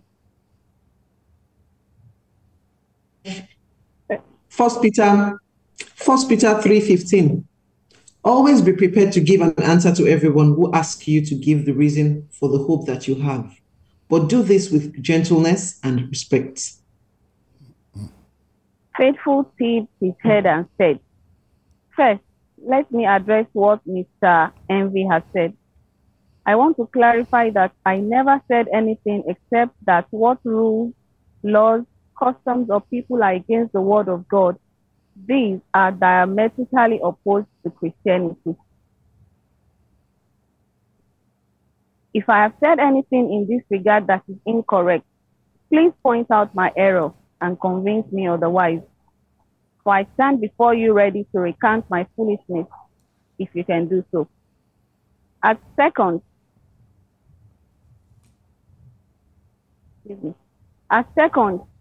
I would like to address the charge that Mr. Superstition made against me. I can only say this, that for true worship of God, there is a divine faith required, but there can be no divine faith without a divine revelation of the will of God. Therefore, anything added into the worship of God that is not in agreement with divine revelation is nothing but human faith, a faith that will not result in eternal life. And concerning what Mr. Picktank has said, while abusing those abusive terms I have been accused of using, I must still say that the prince of this town, with all the riotous crowd of low people and his attendants, which were named by Mr. Picktank, are more fit for being in hell than in this town and country. And so the Lord have mercy upon me. Then the judge addressed the jury, who had been nearby and listening and observing all that was said and done. Gentlemen of the jury, the judge said, you see before us this man who has been at the center of a great uproar in this town. You have also heard what this worthy gentleman has testified against him. In the same way, you have also heard his reply and confession. Now it rests in your heartfelt decision whether he should live or die. Before you decide, I think it is right that I should instruct you in our law. In the days of Pharaoh the Great, a servant to our prince, there was an act instituted that addressed the danger posed by false religion and those who would cause it to multiply and grow throughout the country. It decreed that their males should be thrown into the river. Okay.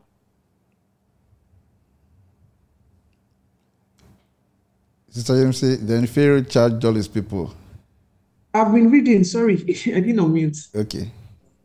Then Pharaoh charged all his people, saying, every son that is born ye shall cast into the river, and every daughter ye shall give them their lives. Exodus 1:22. A second decree enacted during the days of Nebuchadnezzar the Great, another of our prince's servants declared that whoever would not fall down and worship his golden image should be thrown into a fiery furnace. And whoever does not fall down and worship shall the same hour be cast into the midst of a burning fiery furnace. Daniel 3:6. And yet another decree in the days of Darius established a period of time during which anyone who called upon any god but him should be cast into the lion's den. All the presidents of the kingdom, magistrates, governors, great ones, and captains have agreed in common accord to promote a royal decree and to confirm it that whoever shall ask a petition of any god or man for 30 days, except thee, O king, he shall be cast into the den of lions. Daniel 6:7. The judge waggled his finger in Faithful's direction and said, "Now, this rebel has broken the substance of these laws, not only in thought, which is not an indictable offense, but also in word and deed, which must not be tolerated. Concerning the law of Pharaoh, it was made known by public decree to prevent trouble before it actually happened. But in this case, in order toward Faithful, a crime is apparent.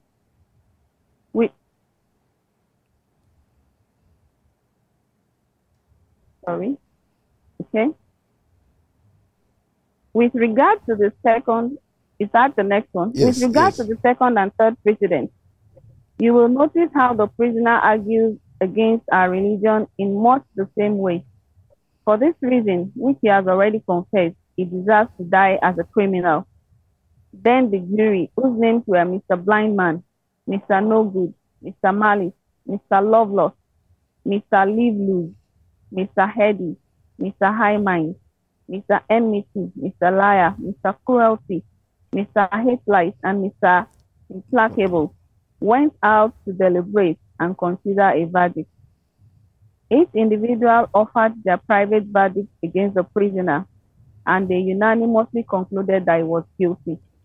First, the foreman of the jury, Mr. Blindman, said, "I see clearly that this man is a heretic." Then Mr. No Good added, "Away with such a fellow from the face of the earth." Yes, Mr. Malice agreed, for I hate the very looks of him. Mr. Loveless started his chin forward and declared, "I could never tolerate him." "Nor I," said Mr. Leave Loose, "for he would always be condemning my lifestyle." Hang him, Mr. Heady shouted out. "A sorry hooligan," said Mr. High Mind. Mr. Enmity nodded his agreement. "My heart boils with anger against him. He is a rogue," said Mr. Liar. Okay. "Hanging is too good for him," Mr. Cruelty added. "Let's dispose of him immediately," Mr. Hate Light suggested.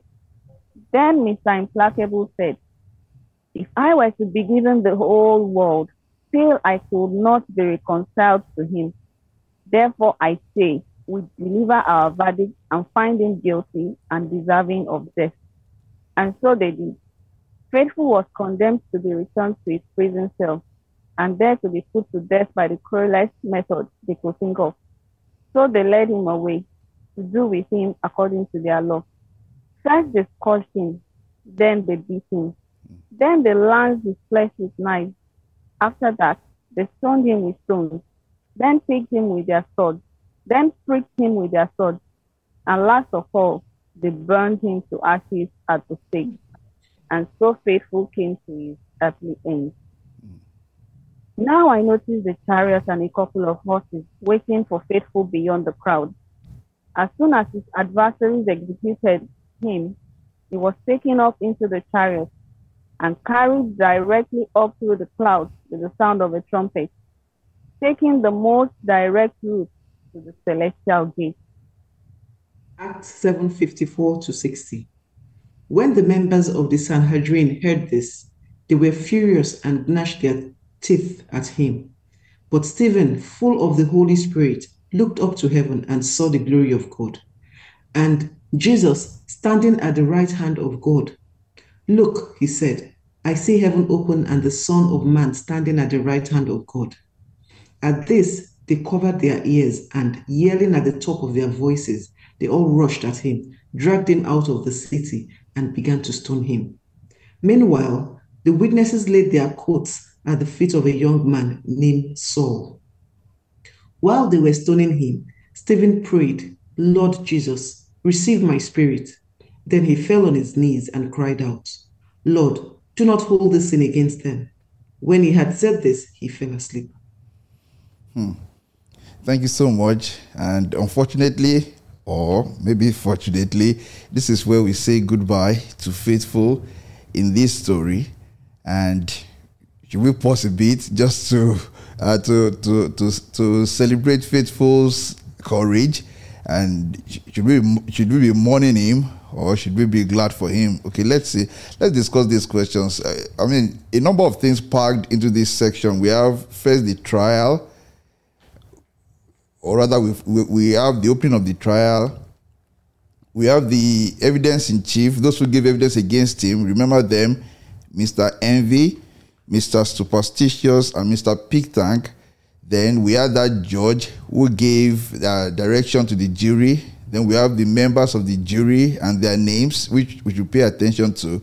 And then before that, we had Faithful's defense, what he said in his own defense.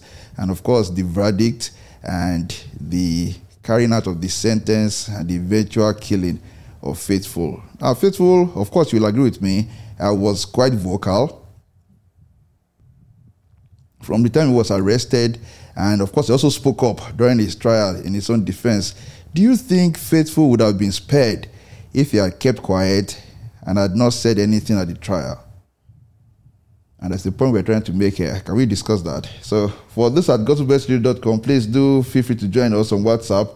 Just tap the WhatsApp widget and let's have your opinion about this and why. Do you think Faithful would have been spared if he had kept quiet and had not said anything at his trial? What do you think? Do you think those people would have said, "Oh, well, he's not speaking against us. He appears remorseful. He has not said anything. Maybe we shouldn't punish him." What do you think? Do you think Faithful would have been spared? Yeah, go ahead. Yeah, I'm not sure it would have been spared because they already had their mind made up on what they wanted to do. And just like even our Lord was not scared. Exactly. When he appeared before Pilate now. Yes. The Bible said he stood as a sheep before his shearer. Exactly. So these people already had their mind made up. Even if he didn't say a word, they would even use that against him. Exactly. Thank you so much. Go ahead. Okay, you already made your point. That surely he committed those, offenses they leveled against him. Exactly. And I'm very glad that you referenced the case of our Lord. And that's the point we really want to make here. That some may say, oh, maybe Faithful should have been quiet. Maybe he shouldn't have spoken up. Maybe then he would have been spared. There are other considerations to that. But even the mere thinking that, oh, keeping quiet would have saved him, would suggest that the person who is making that point does not fully appreciate the motivations of those who took him to trial, the motivations of the judge and the members of the jury, how desperate they were to get rid of him. Our Lord did not speak. It was like a lamb led to the shearer. He did not open his mouth. Did they not kill him? They did not put him to death. He did not speak, yet he was put to death. We have in this case Faithful who spoke up. Just like Stephen, who also spoke, who mounted a vigorous defense of the gospel, who courageously indicted the people of his day, and he was put to death. What do we have to say about the courage of Faithful? Imagine that he was in a strange city, he was before powerful people, and he had the courage to speak up, and he spoke well. Right? He spoke well, he was articulate. Do you not suppose that anyone in that condition, being in a strange land, being before hostile and powerful people, could have his confidence shaken? And perhaps he could become inarticulate and jittery. But Faithful was articulate, he was composed, and he mounted quite a credible defense. What do you think was responsible for that? And I'm hoping that someone will reference a scriptural passage there. What do you think was responsible for that? That Faithful, notwithstanding that it was before very hostile people who even had, he must have guessed that they had made up their mind. Remember that the evangelists had even warned them that they could be put to death at Vanity Fair. Yet he was not, he was confident and he was articulate. He said the right things, he said the correct things. he found the words. That's the point I want to make. He found the right words, even in the face of such daunting odds. All right. Maybe, for me, I think it was courageous. Not, I don't think a lot of people would have been as courageous as they was. And for him to still stand up to the truth, even when he knew that these men were up to something evil, and it's a lesson for us all that stand for the truth at all times. At all times. Yeah. So I'm sure he knew that the what do you people call it? The thing is, it might swindle either way, but he still stood up for the truth. Exactly. He did not allow himself to be cowed. To be cowed, exactly. Thank you very much. He stood up for the truth. Sister MC, if you're available there, can you read Matthew 10, 18 to 20? Let's read Matthew 10, 18 to 20. Matthew 10, 18 to 20. Because indeed, it's just good for us to reflect on how Faithful was able to stand up to them and to speak rightly and to speak confidently, articulately, obviously. Matthew 10, 18. 10, 18 to 20. 18 to 20. It says, and ye shall be brought before the governors and kings for my sake, for a testimony against them and the Gentiles. Yes. But when they deliver you up, take no thought how or what you shall speak, for it shall be given you in that same hour what ye shall speak. For it is not ye that speak, but the Spirit of your Father which speaketh in you. Exactly. Praise the Lord. And I would say that it was the Holy Spirit that filled Faithful and enabled him to speak so courageously and so rightly as well. Jesus said to his disciples, and including to us, look, on my account you'll be brought before governors and kings, but when they hand you over, do not worry about how to respond. In that hour, you'll be given what to say. I'm sure that even Faithful on his way to heaven in the chariot, but I wondered, how was I able to put the words together? And how did I summon the courage, to confront those hostile and wicked men? So we can trust in, and that's what we can take away from this. We can trust in the enabling grace of the Holy Spirit, and so much so that what is required of us is just to be faithful and to be courageous. If we have to appear, maybe not before as hostile a tribunal as the one that Faithful appeared before, but there are people in the world today, in different parts of the world, who are confronting similar situations. For some of us, it may not be in terms of tribunals with powers to kill us or put us to death, but it may just be in some other ways where you have to justify or defend your Christian faith, maybe at work or even before friends, or in some other ways. Don't worry. The Lord has said at that very hour, the Holy Spirit will give you what to say, and that's exactly what happened to Faithful. So, number one, if he had kept quiet, he would have been killed. And if he had kept quiet, what would have happened? What would have been the opportunity lost if he had kept quiet? If he had kept quiet and had been killed, what do you think would be the opportunity?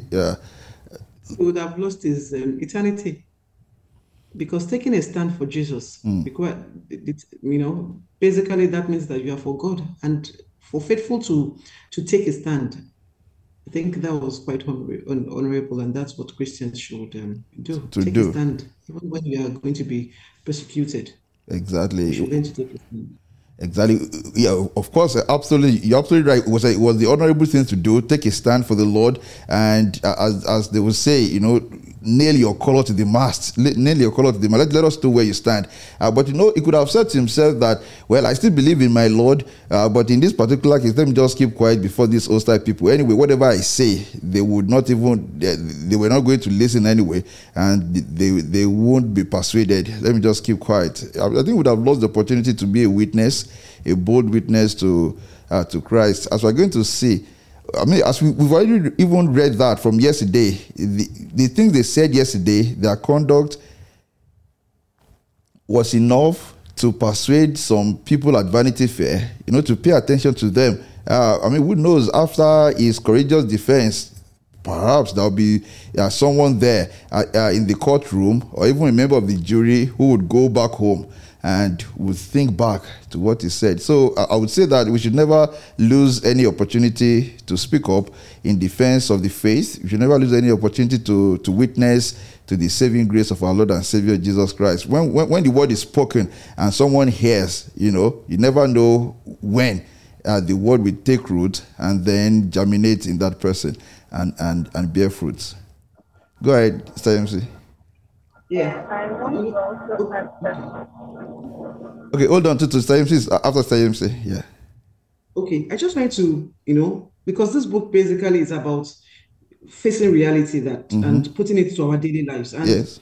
My question is that as Christians, do we really take our stand? Is it easy? Let's put it that way. I know the journey is not an easy one, but sometimes I personally tend to question myself. Sometimes it's the aftermath that we think about.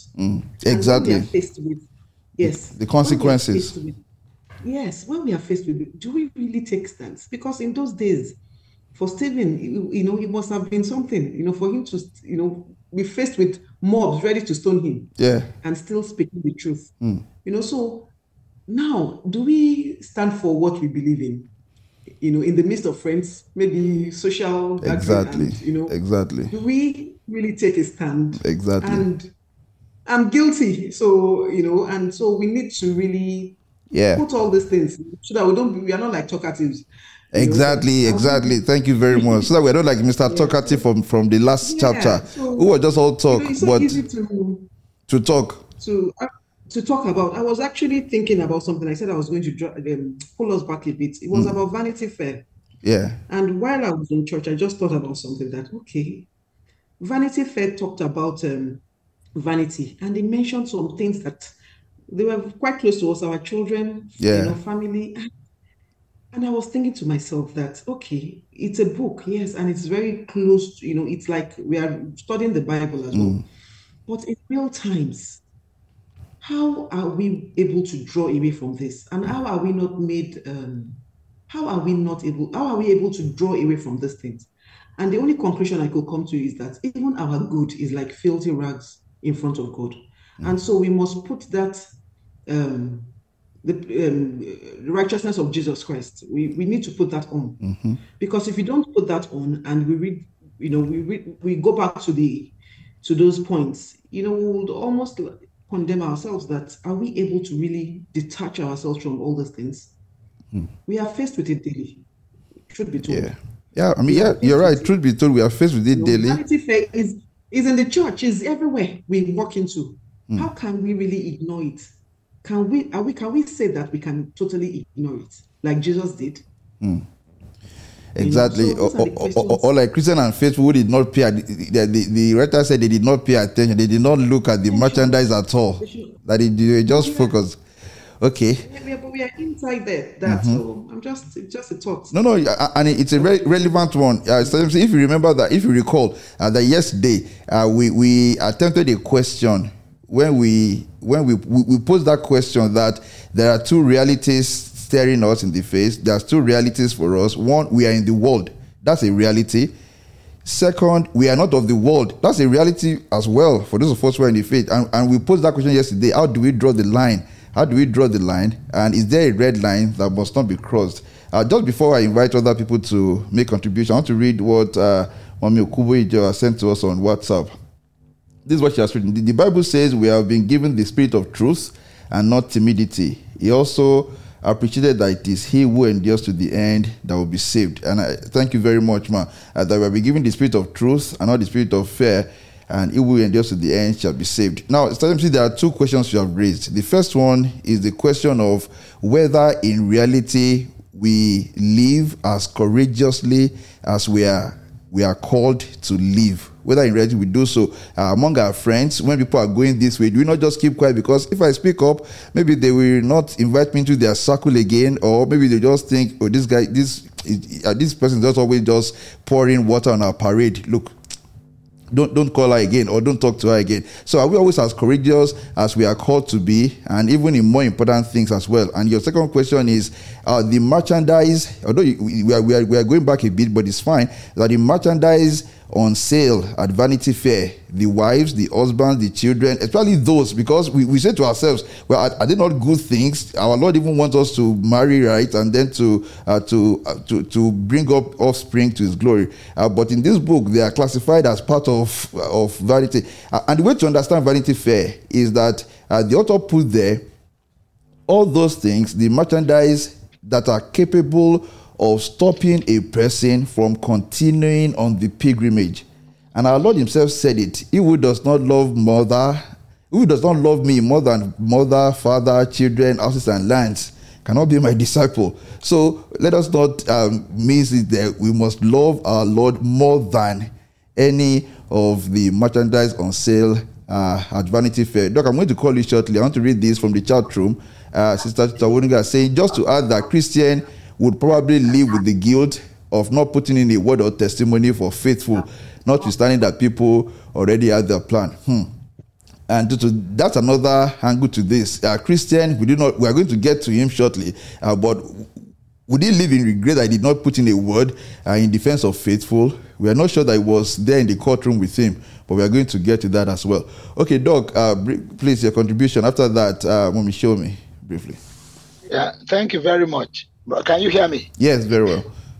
Yes, the issues raised by Sister Yemisi are germane. Very germane. Key to the Christian life that we have come to. Recently, I was just telling my wife, I'm sure she would have been thinking, why does this man talk about terrible things all the time? So I was telling her, I said, when the challenge of persecution will come, I hope they don't use cold to kill me, because it will be very painful. Fire might be easier for me. I was telling her, I said, because I cannot tolerate cold at all. It's as if I'm going crazy when cold is too much. Maybe with fire, I will cry and shout, but somehow I think probably the smoke will extinguish life from me quickly, from inhalation injuries. Now, why am I thinking that way? I'm thinking that way because coming to know the Lord was about declaring to myself that I have become at war with the world. Yeah, I had to make peace with that. And Jesus in Matthew chapter 10 was preparing them for war. I think where we miss it and we're unable to take our stand is when we are at peace with the context of our existence. No, exactly. We cannot be at peace. We are already at war. And because we are at war, we should be ready for the ferocious attack of the enemy. And we must be also ready for our response to that attack. So, for example, when we look at the things in Vanity Fair, the Bible tells us in 1 Corinthians chapter 7, I love that scripture a lot, when I want to share with people how to contextualize all those merchandise in Vanity Fair. 1 Corinthians chapter 7 from verse 29. It says, but this I say, brethren, the time is short, so that from now on, even those who have wives should be as though they had none. Those who weep as though they did not weep. Those who rejoice as though they did not rejoice.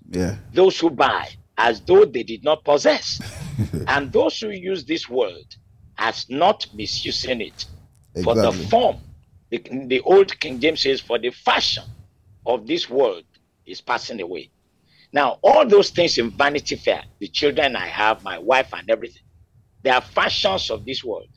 In fact, when we are having Bible study at times in the house, I tell the children, if the Bible says it is a narrow road and the gate is very straight, I suppose that we will have to go in one by one. I can't even hold your mother by the hand. So let each man understand that call to which we have been brought. It will be one by one. So do not think that after all, my dad is a Christian, will be able to help me. No, I would wish to, but I cannot. It's a narrow road and the straight gate is before us. So the point I'm making here is for us not to lose sight of what we must stand for. We must appreciate from the very beginning that there is no truce between us and Vanity Fair. Exactly. There is no truce between us and the world. We are already at war. And like you said, at war, you must nail your color to the mast. You have to nail your color to the mast. You must just declare your stand. So sometimes I'm in the midst of friends and they are making it look like it's not fashionable to believe. And, I just throw my belief at them very, very blatantly. Yeah. Because it's not fashionable to me to not to believe. Yeah, exactly. And so if you think it's not fashionable to believe, well, incidentally, on the contrary, it's not fashionable to me not to believe. And what do you have with that? Recently, we had a men's breakfast in our church, and an elderly man was telling me that he did not seem to believe that it is right to preach to people that only Christians will make it to heaven. What about his Muslim friends? Mm-hmm. Will they too not have some consideration? Well, I said to him, well, unfortunately, I have a different view. And the view is that only Christ is the way to salvation. Do you have a problem with me? He said, no. Okay, that's all right. So if you want to believe that there must be a way for Muslims too, there is nothing I can do about that. But you cannot tell me that I must believe that with you. No. I believe that Jesus is the only way. And I must reserve that right to believe. So it's because I already understand that the world will call me to take my stand. And we must be ready to take that stand. And like I said, at Vanity Fair, whatever we see there is passing away. Your children, your wife, your husband, the house you have, the position you hold. And therefore, you must never abuse it because the time is short. I pray God will help us in Jesus' name. Amen. And of course, I wanted to add, as you were saying that this is the kind of gospel, or not the kind, but the aspect of the gospel, because the gospel is just one.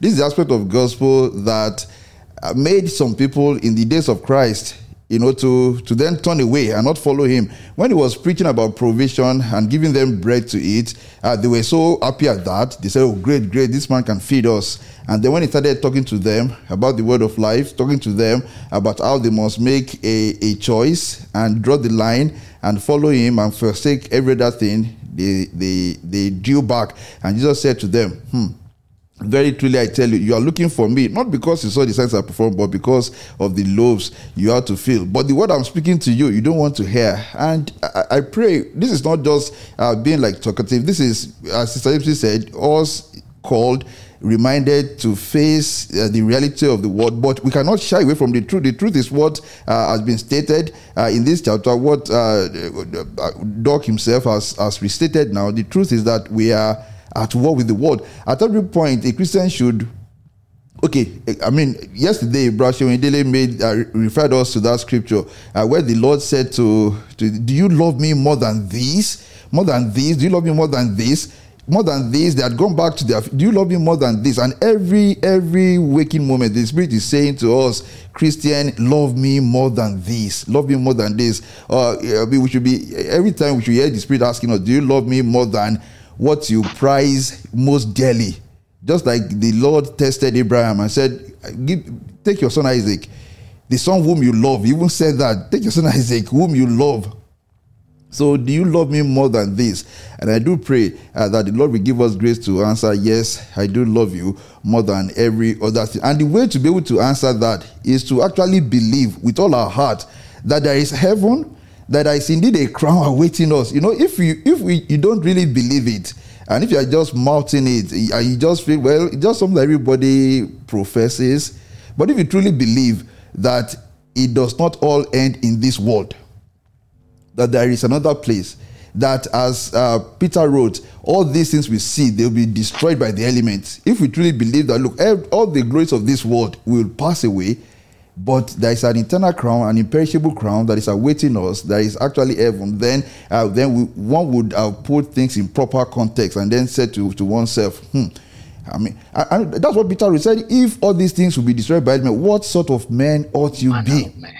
What manner of man ought it to be? So it is either that we don't believe that the glories of this world will pass. So if you don't really believe that the glories of this world will pass, then you will say, well, I can't turn my back completely. If you don't truly believe that there is an imperishable crown, that there is a word after this one, then you say, well, what's the point? Like Paul said it, if then let us just eat and make merry and die, if that's the case. But if truly all the grace of this world will pass, if indeed there will be judgment, if indeed there is heaven where it is as described in the book of Revelation, then what manner of man ought you be? What manner of woman ought you be? You ought to be somebody who would say, well, take the whole world, but give me Jesus. Just take the whole world and give me Jesus. But is it easy? It is not easy. We know it's not easy. That is why many of the martyrs, they gave their lives for it. I mean, recently in the UK, and I hope you follow that news, Doc, of Nigel Farage, whose bank account was closed down because of his political views. It was not religious views in this case.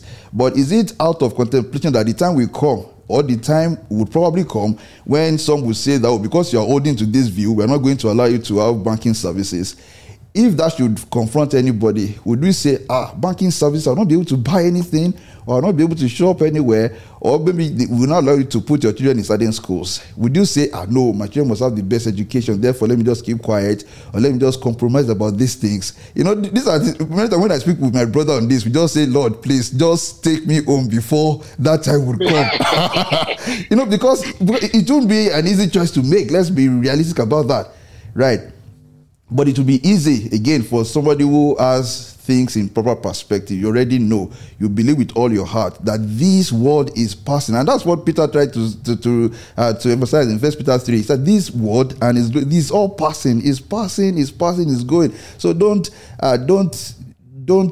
build your stake on that. Don't say, look, this is what I'm going to live with. Oh, all these things, I will give anything. What would a man give in exchange for his soul? I do pray that we'll not be mere talkatives like we read last week. That will be people who indeed will look in the mirror, see ourselves, and then go back and say, Lord, I thank you for all the things you have given me. I thank you for all the things I want. And I know that it is your desire to give me good things, but please do not let anything take hold of my heart so much so that I will fail to stand up for your truth and to honor you in this world.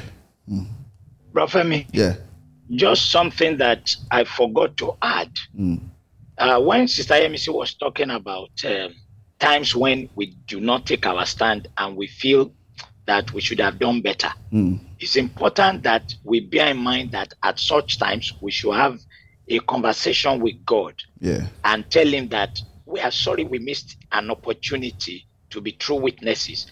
Acts chapter 4 verse 33 says, with great power the apostles gave witness to the resurrection of the Lord, and great grace was upon them.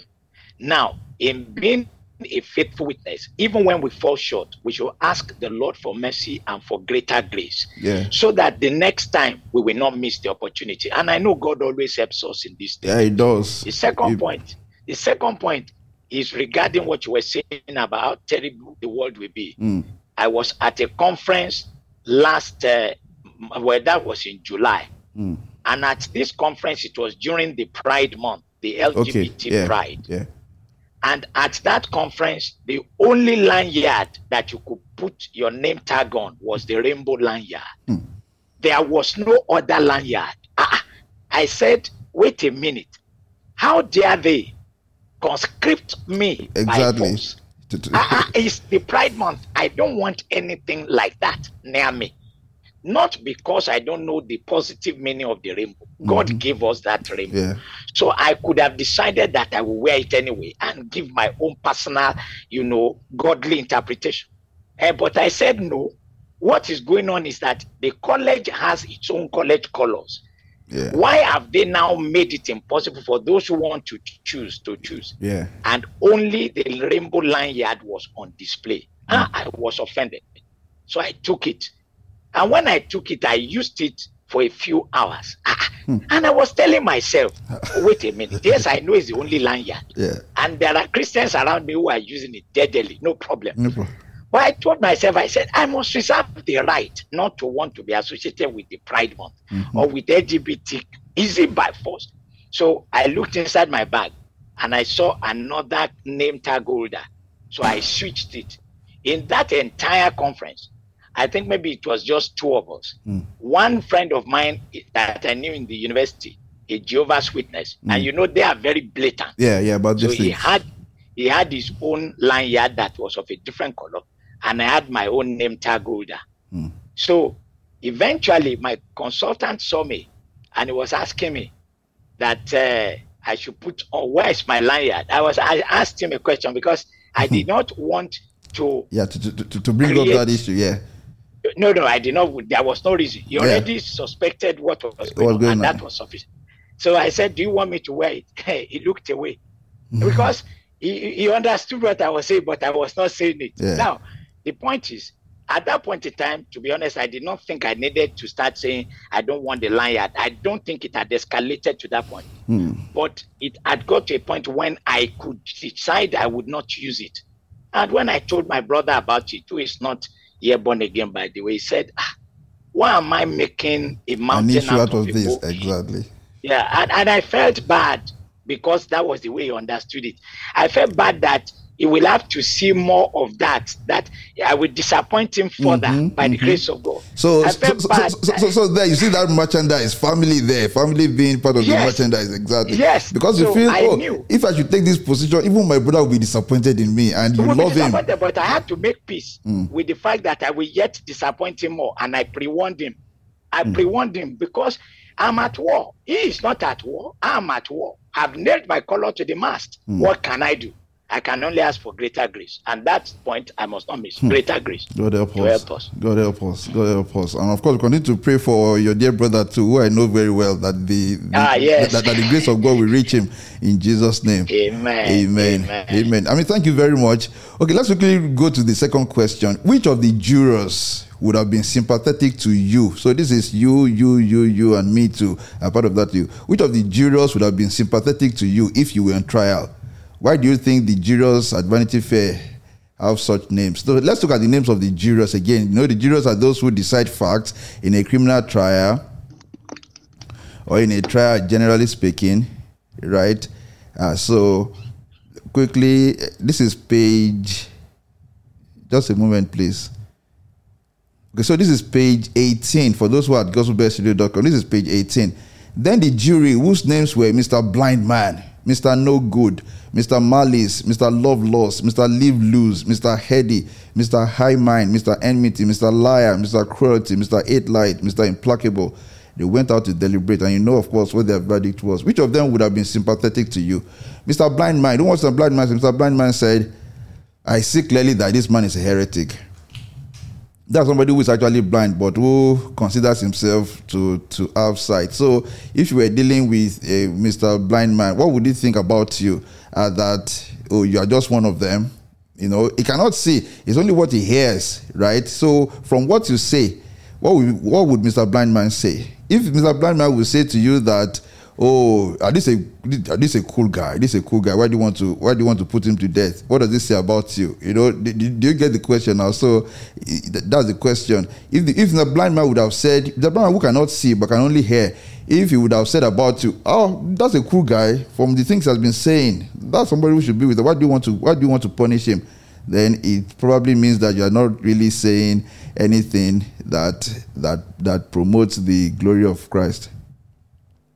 How can the blind see clearly? Exactly. That's what it was written in the chat room, and that's correct. Mr. No Good would never support anything good.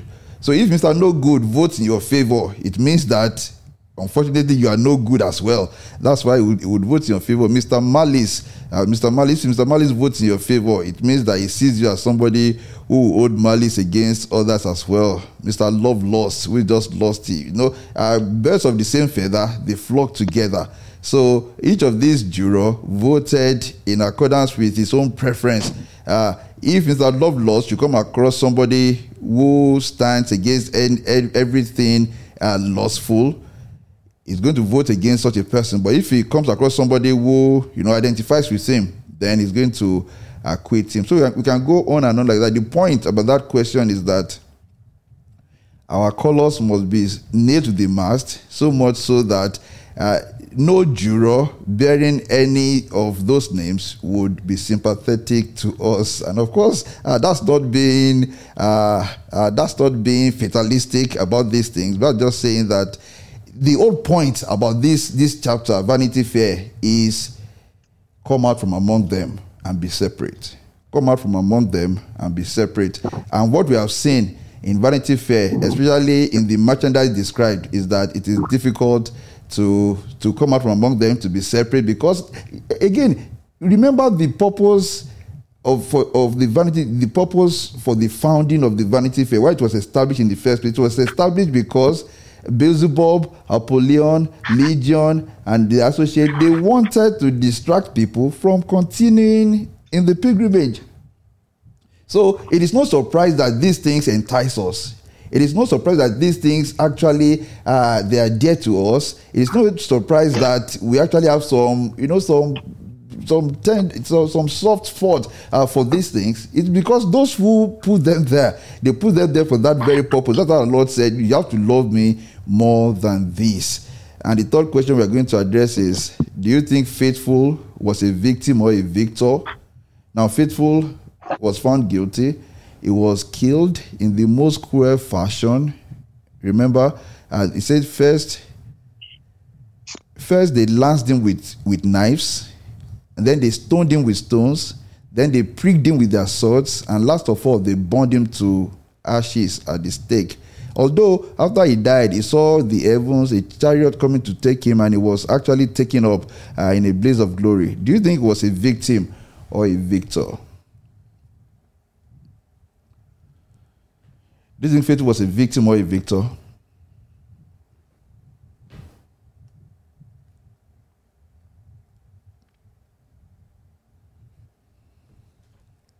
I would like to. It depends on who is from what point you're looking at it from. Okay. For us, is a victor, because we know that the goal of a Christian is to make it to the celestial city. And Yes. from the text we read, it says that he went through another route. He went Through the most to the direct celestial route. city. Exactly. The most direct route, yes, to the celestial city. From our own point of view, from the Christian's point of view, yes, a victor. And if we are to even think about the way he was killed, very painful, very, very cruel. Very cruel, exactly. Very cruel, So it's a very painful thing. But to know that he made it to the final destination is something that we should be thankful for. Exactly. So from a Christian point of view, he is a victor. But from the world, they'll say, "Oh, what a shame! What a sad way to die." Yeah. Exactly. Thank you, Sister B. Yes, he was a victor, definitely. Because we can even see that at the end, there was a song that said, "Faithful, sing and let your name survive. Yeah. Although they have killed you, yet you are alive." That even though they were able to kill the flesh, they were not able to kill the soul. The soul, yeah. Exactly. So it was a victor, especially because the chariot even came down to carry him. I have here in the chat room started to say it was both. It was both the victim and victor. And exactly that's the question of perspective. It was both victim and victim of the evil government of this world, the evil powers of this world, and of course victor in our Lord and Savior Jesus Christ. What did Paul say about whether we live or die? What did he say about whether we live or die? And that's another part about putting everything in perspective, that, well, for the Christian, the fear of death is already removed, because whether we live unto the Lord, and whether we die unto the Lord. So, I mean, we think of all those who have gone before us, all those apostles, the martyrs, and we think, wow, they must have really, truly believed, so much so that they counted their lives of naught, and they were ready to give it up. They know that whether I live, it is unto the Lord. If I live, it means the Lord has work for me to do, so now I must do it. And whether I die, it means, well, glory. It means glory. And that's the way to approach these things. Once we are able to get there, it's not easy. And we are all being changed from glory to glory every new day. But the nearer we get to that place, the more difficult it is for Satan to have the better of us, because he knows that this person is already sold out to somebody who has said, whether I live unto the Lord to do the Lord's work, or whether I die, and then it is for the glory of the Lord. That's a person who would be most difficult to be turned away from the narrow road. Okay, we still have part E to read. Can we quickly read that before we take other contributions? Right. So E, the concluding part, which is quite short. This we read by. Okay, yeah. Lydia, are you ready? Yes. Okay, good. Thanks. But as for Christian, he found relief during this agonizing situation when he was sent back to prison. He remained for a time. But he who overrules all things, having the power of their rage in his own hand, worked things out in such a way that Christian, after that time, was set free and allowed to continue on his way. As he went, he said, "Well, faithful, you have faithfully professed unto your Lord, with whom you will be blessed. When faithless ones with all their worthless delights are crying out under their hellish plight, sing, faithful, sing, and let your name survive. For though they have killed you, yet you are alive." Now, I saw in my dream that Christian did not journey alone, for there was one named Hopeful, being made so by beholding Christian and faithful in their words, behaviors, and sufferings at the fair, who joined with him. Entering into a brotherly covenant, Hopeful told Christian that he would be his companion. He also told Christian that there were many more from Vanity Fair who would be following after them. Thus, one died to bear testimony to the truth, while another rises out of his ashes to be a companion with Christian in his pilgrimage. Thank you so very much. I mean, what a beautiful conclusion to this chapter. And there are so many things. As short as this segment is, I want us to, each one of us, just share with us what you find treasurable in this, what you find of great value in this short concluding passage. Before that, let me read this from WhatsApp. Thank you, Mommy OG. Saying, faithful was a victor because he was able to achieve his goal as a believer in Christ Jesus. Exactly. He was a victor indeed. So I mean, look at this concluding part. I say, so in this song, we're asking the question.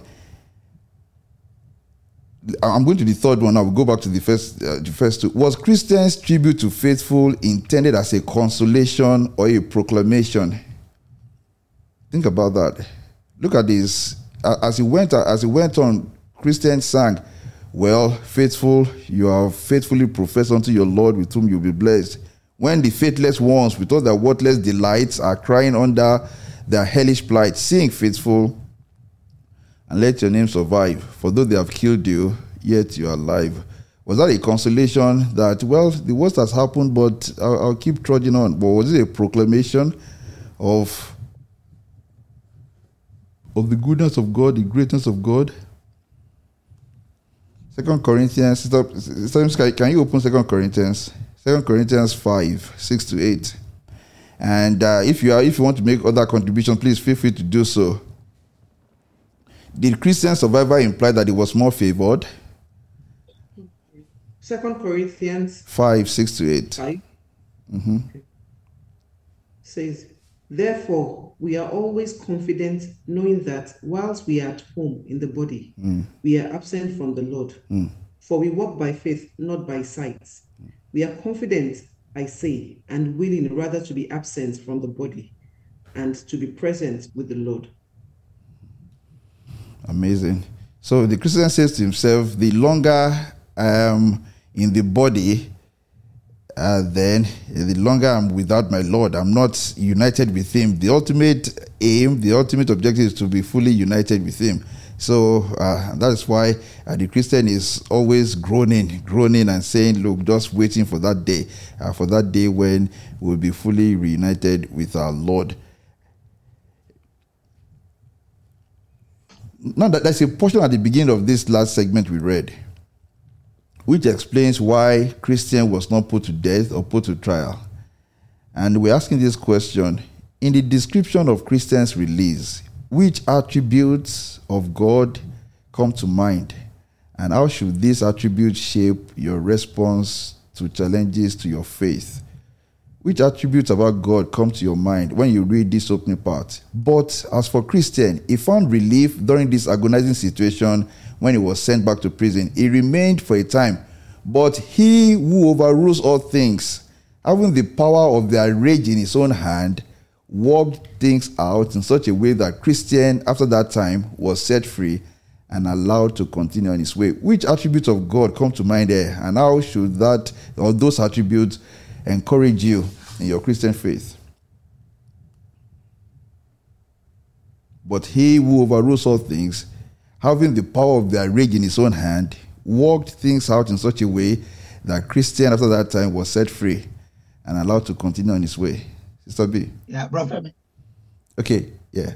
Hold on, Sister B wants after stay a second. Okay. God's attributes there is his sovereignty. He overrules us. He's sovereign. He decides. Exactly. He decided one should be freed, one should die. His his plans for us are always for good, able to bring us to a desired end. His own desire is the ultimate. Exactly. And it's always the best for us. Exactly. At the end of the day. At the end of the day. So that is the sovereign God. He overrules all things. Thank you very much. So that's one. And of course, that's something, if you believe that God is sovereign, then, maybe you have stronger faith. Just go ahead. Look, he's sovereign over all things. Doc. Yeah, thank you very much for that first part. He's sovereign. Yeah. And within that sovereignty, there is that attribute of having a master plan. Exactly. So he's sovereign. Two, he has a master plan. Go ahead. Master plan. That master plan is the bigger picture. Yeah. Which the evildoers don't have a copy of. Neither do we, the victors in the process. To that extent, we just need to release ourselves into his hands. Yeah. And this was the counsel of Peter. He said that when you suffer for him, when you suffer because of Christ, you must commit your soul to him. And that is the story. You must release your life, your entirety into his hands.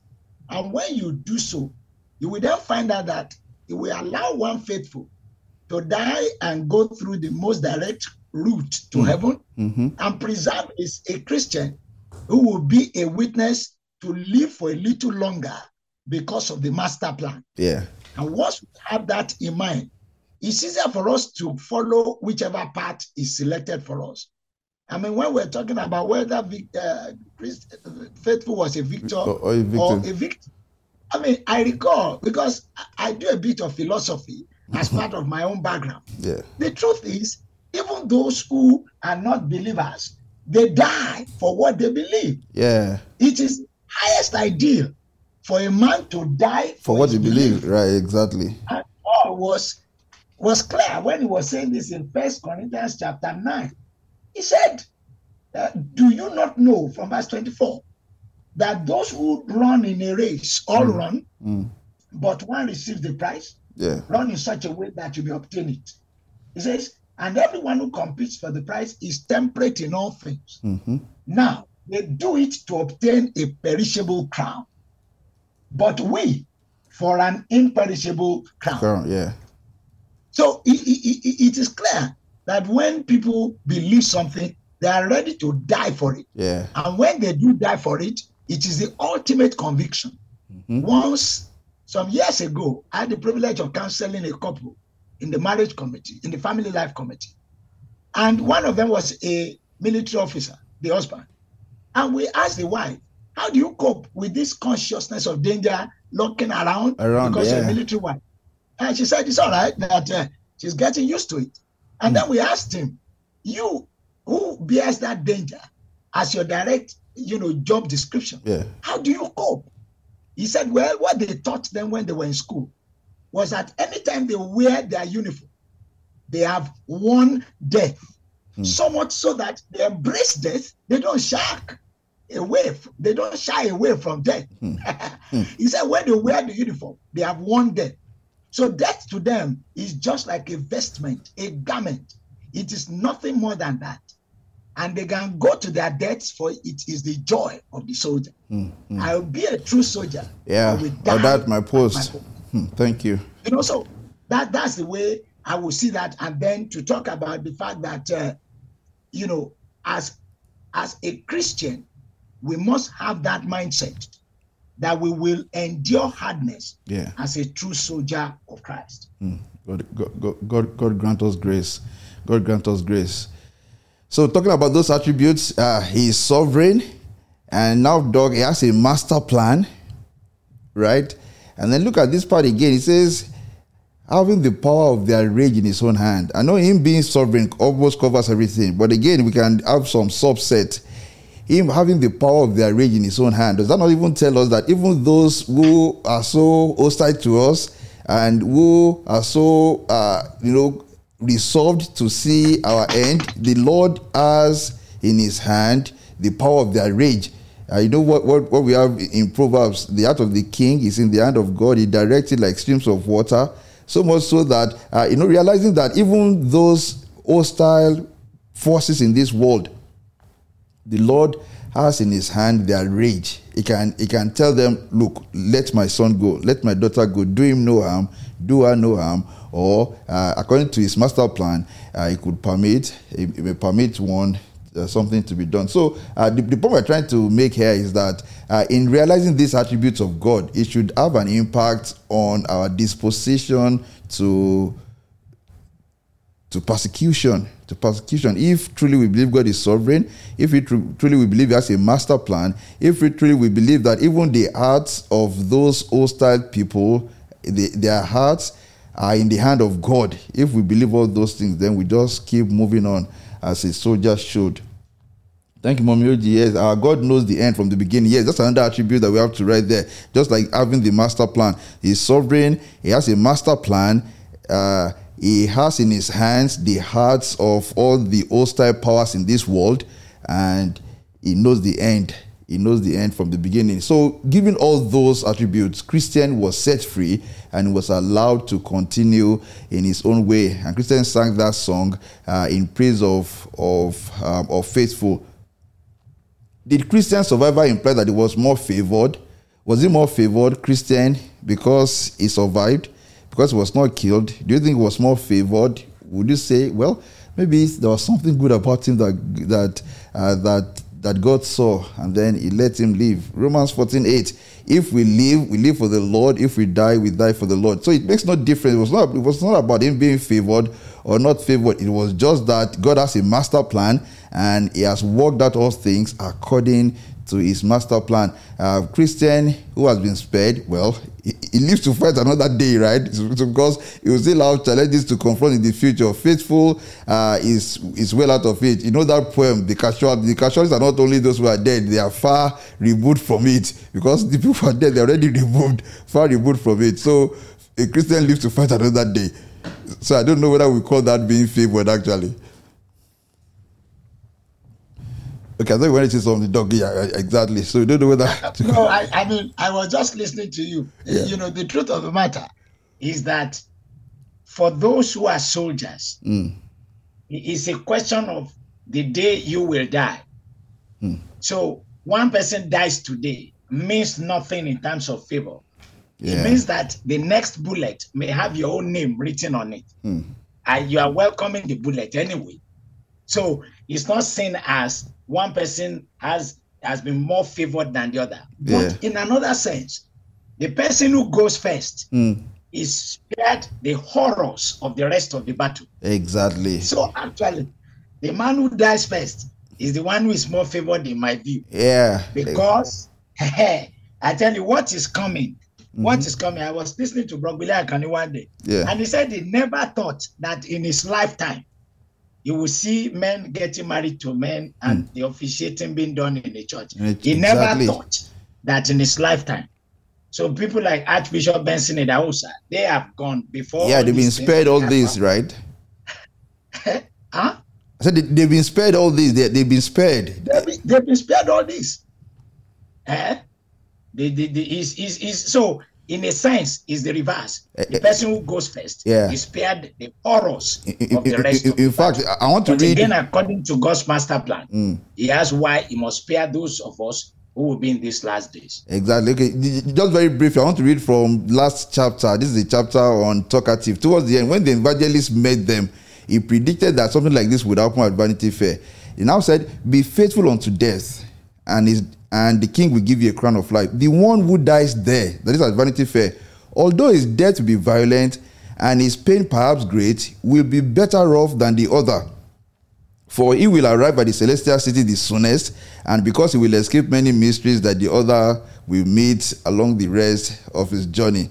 You know, so I mean, that's the right perspective to put there. Again, this is not being fatalistic about this thing. This is being actually realistic about our warfare. As Doug said earlier on, we are at war, and the sooner a soldier reconciles himself with the truth that is at war, you know, the better for that soldier.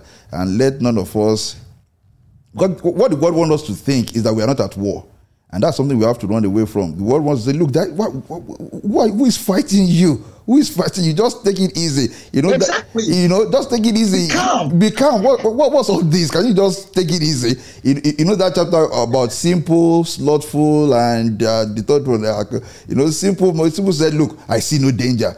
I see no danger. And that's what the word says to us every time. Please just take it easy. Nobody is fighting you. Just live your life. If they say put on this color, put it on. If they say do this, just do it and enjoy your life. You know, simple telling us there is no danger, there is no danger. But, well, our Lord reminds us every day that we are at the war front. Well, these are tough words. I do pray that the Holy Spirit will strengthen us. Because none of us can stand unless the Lord gives us grace. He who would valiant be against all disaster, let him in constancy follow the master. There is no discouragement that shall make him once relent his first avowed intent to be a pilgrim. I do pray that your first avowed intent to be a pilgrim will be your intent all the days of your life, in Jesus' name. Amen.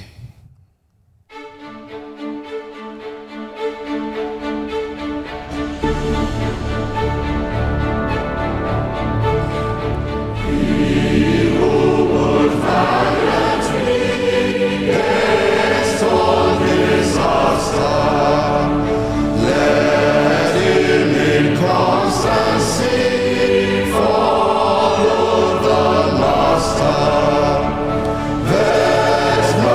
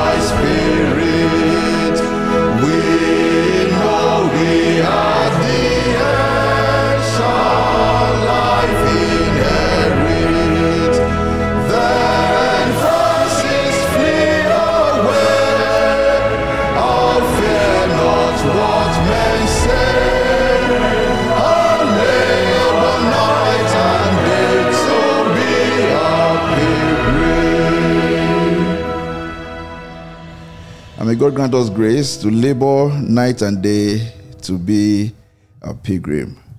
Doc, please say the closing prayer. And I look forward to seeing you all by the grace of God next Saturday. We'll be reading Mr. By Ends, and we are moving close to the conclusion of this book. Let us pray. Dear Father, we bless you very much for our study this evening. Thank you, Lord. Thank you for bringing us together to learn at your feet. Thank you, Lord. Lord Jesus, we have seen how much we are at war. Mm-hmm. We have seen what the challenges of Vanity Fair would be. These things tug upon our hearts and drive us to forget our journey to the celestial city.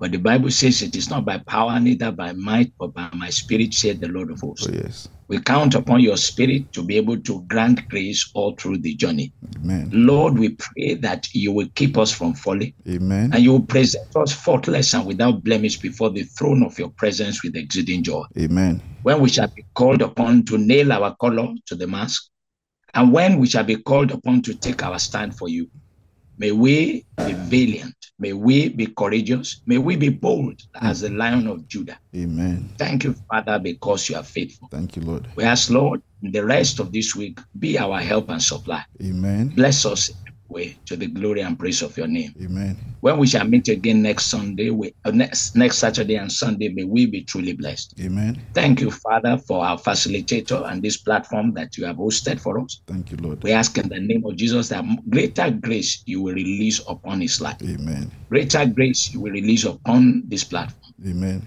And together, Lord, we will increase in the light of your grace. Amen. Thank you, Father, for answered prayers. Thank you, Lord. In Jesus' mighty name we have prayed. Amen. Amen. Amen.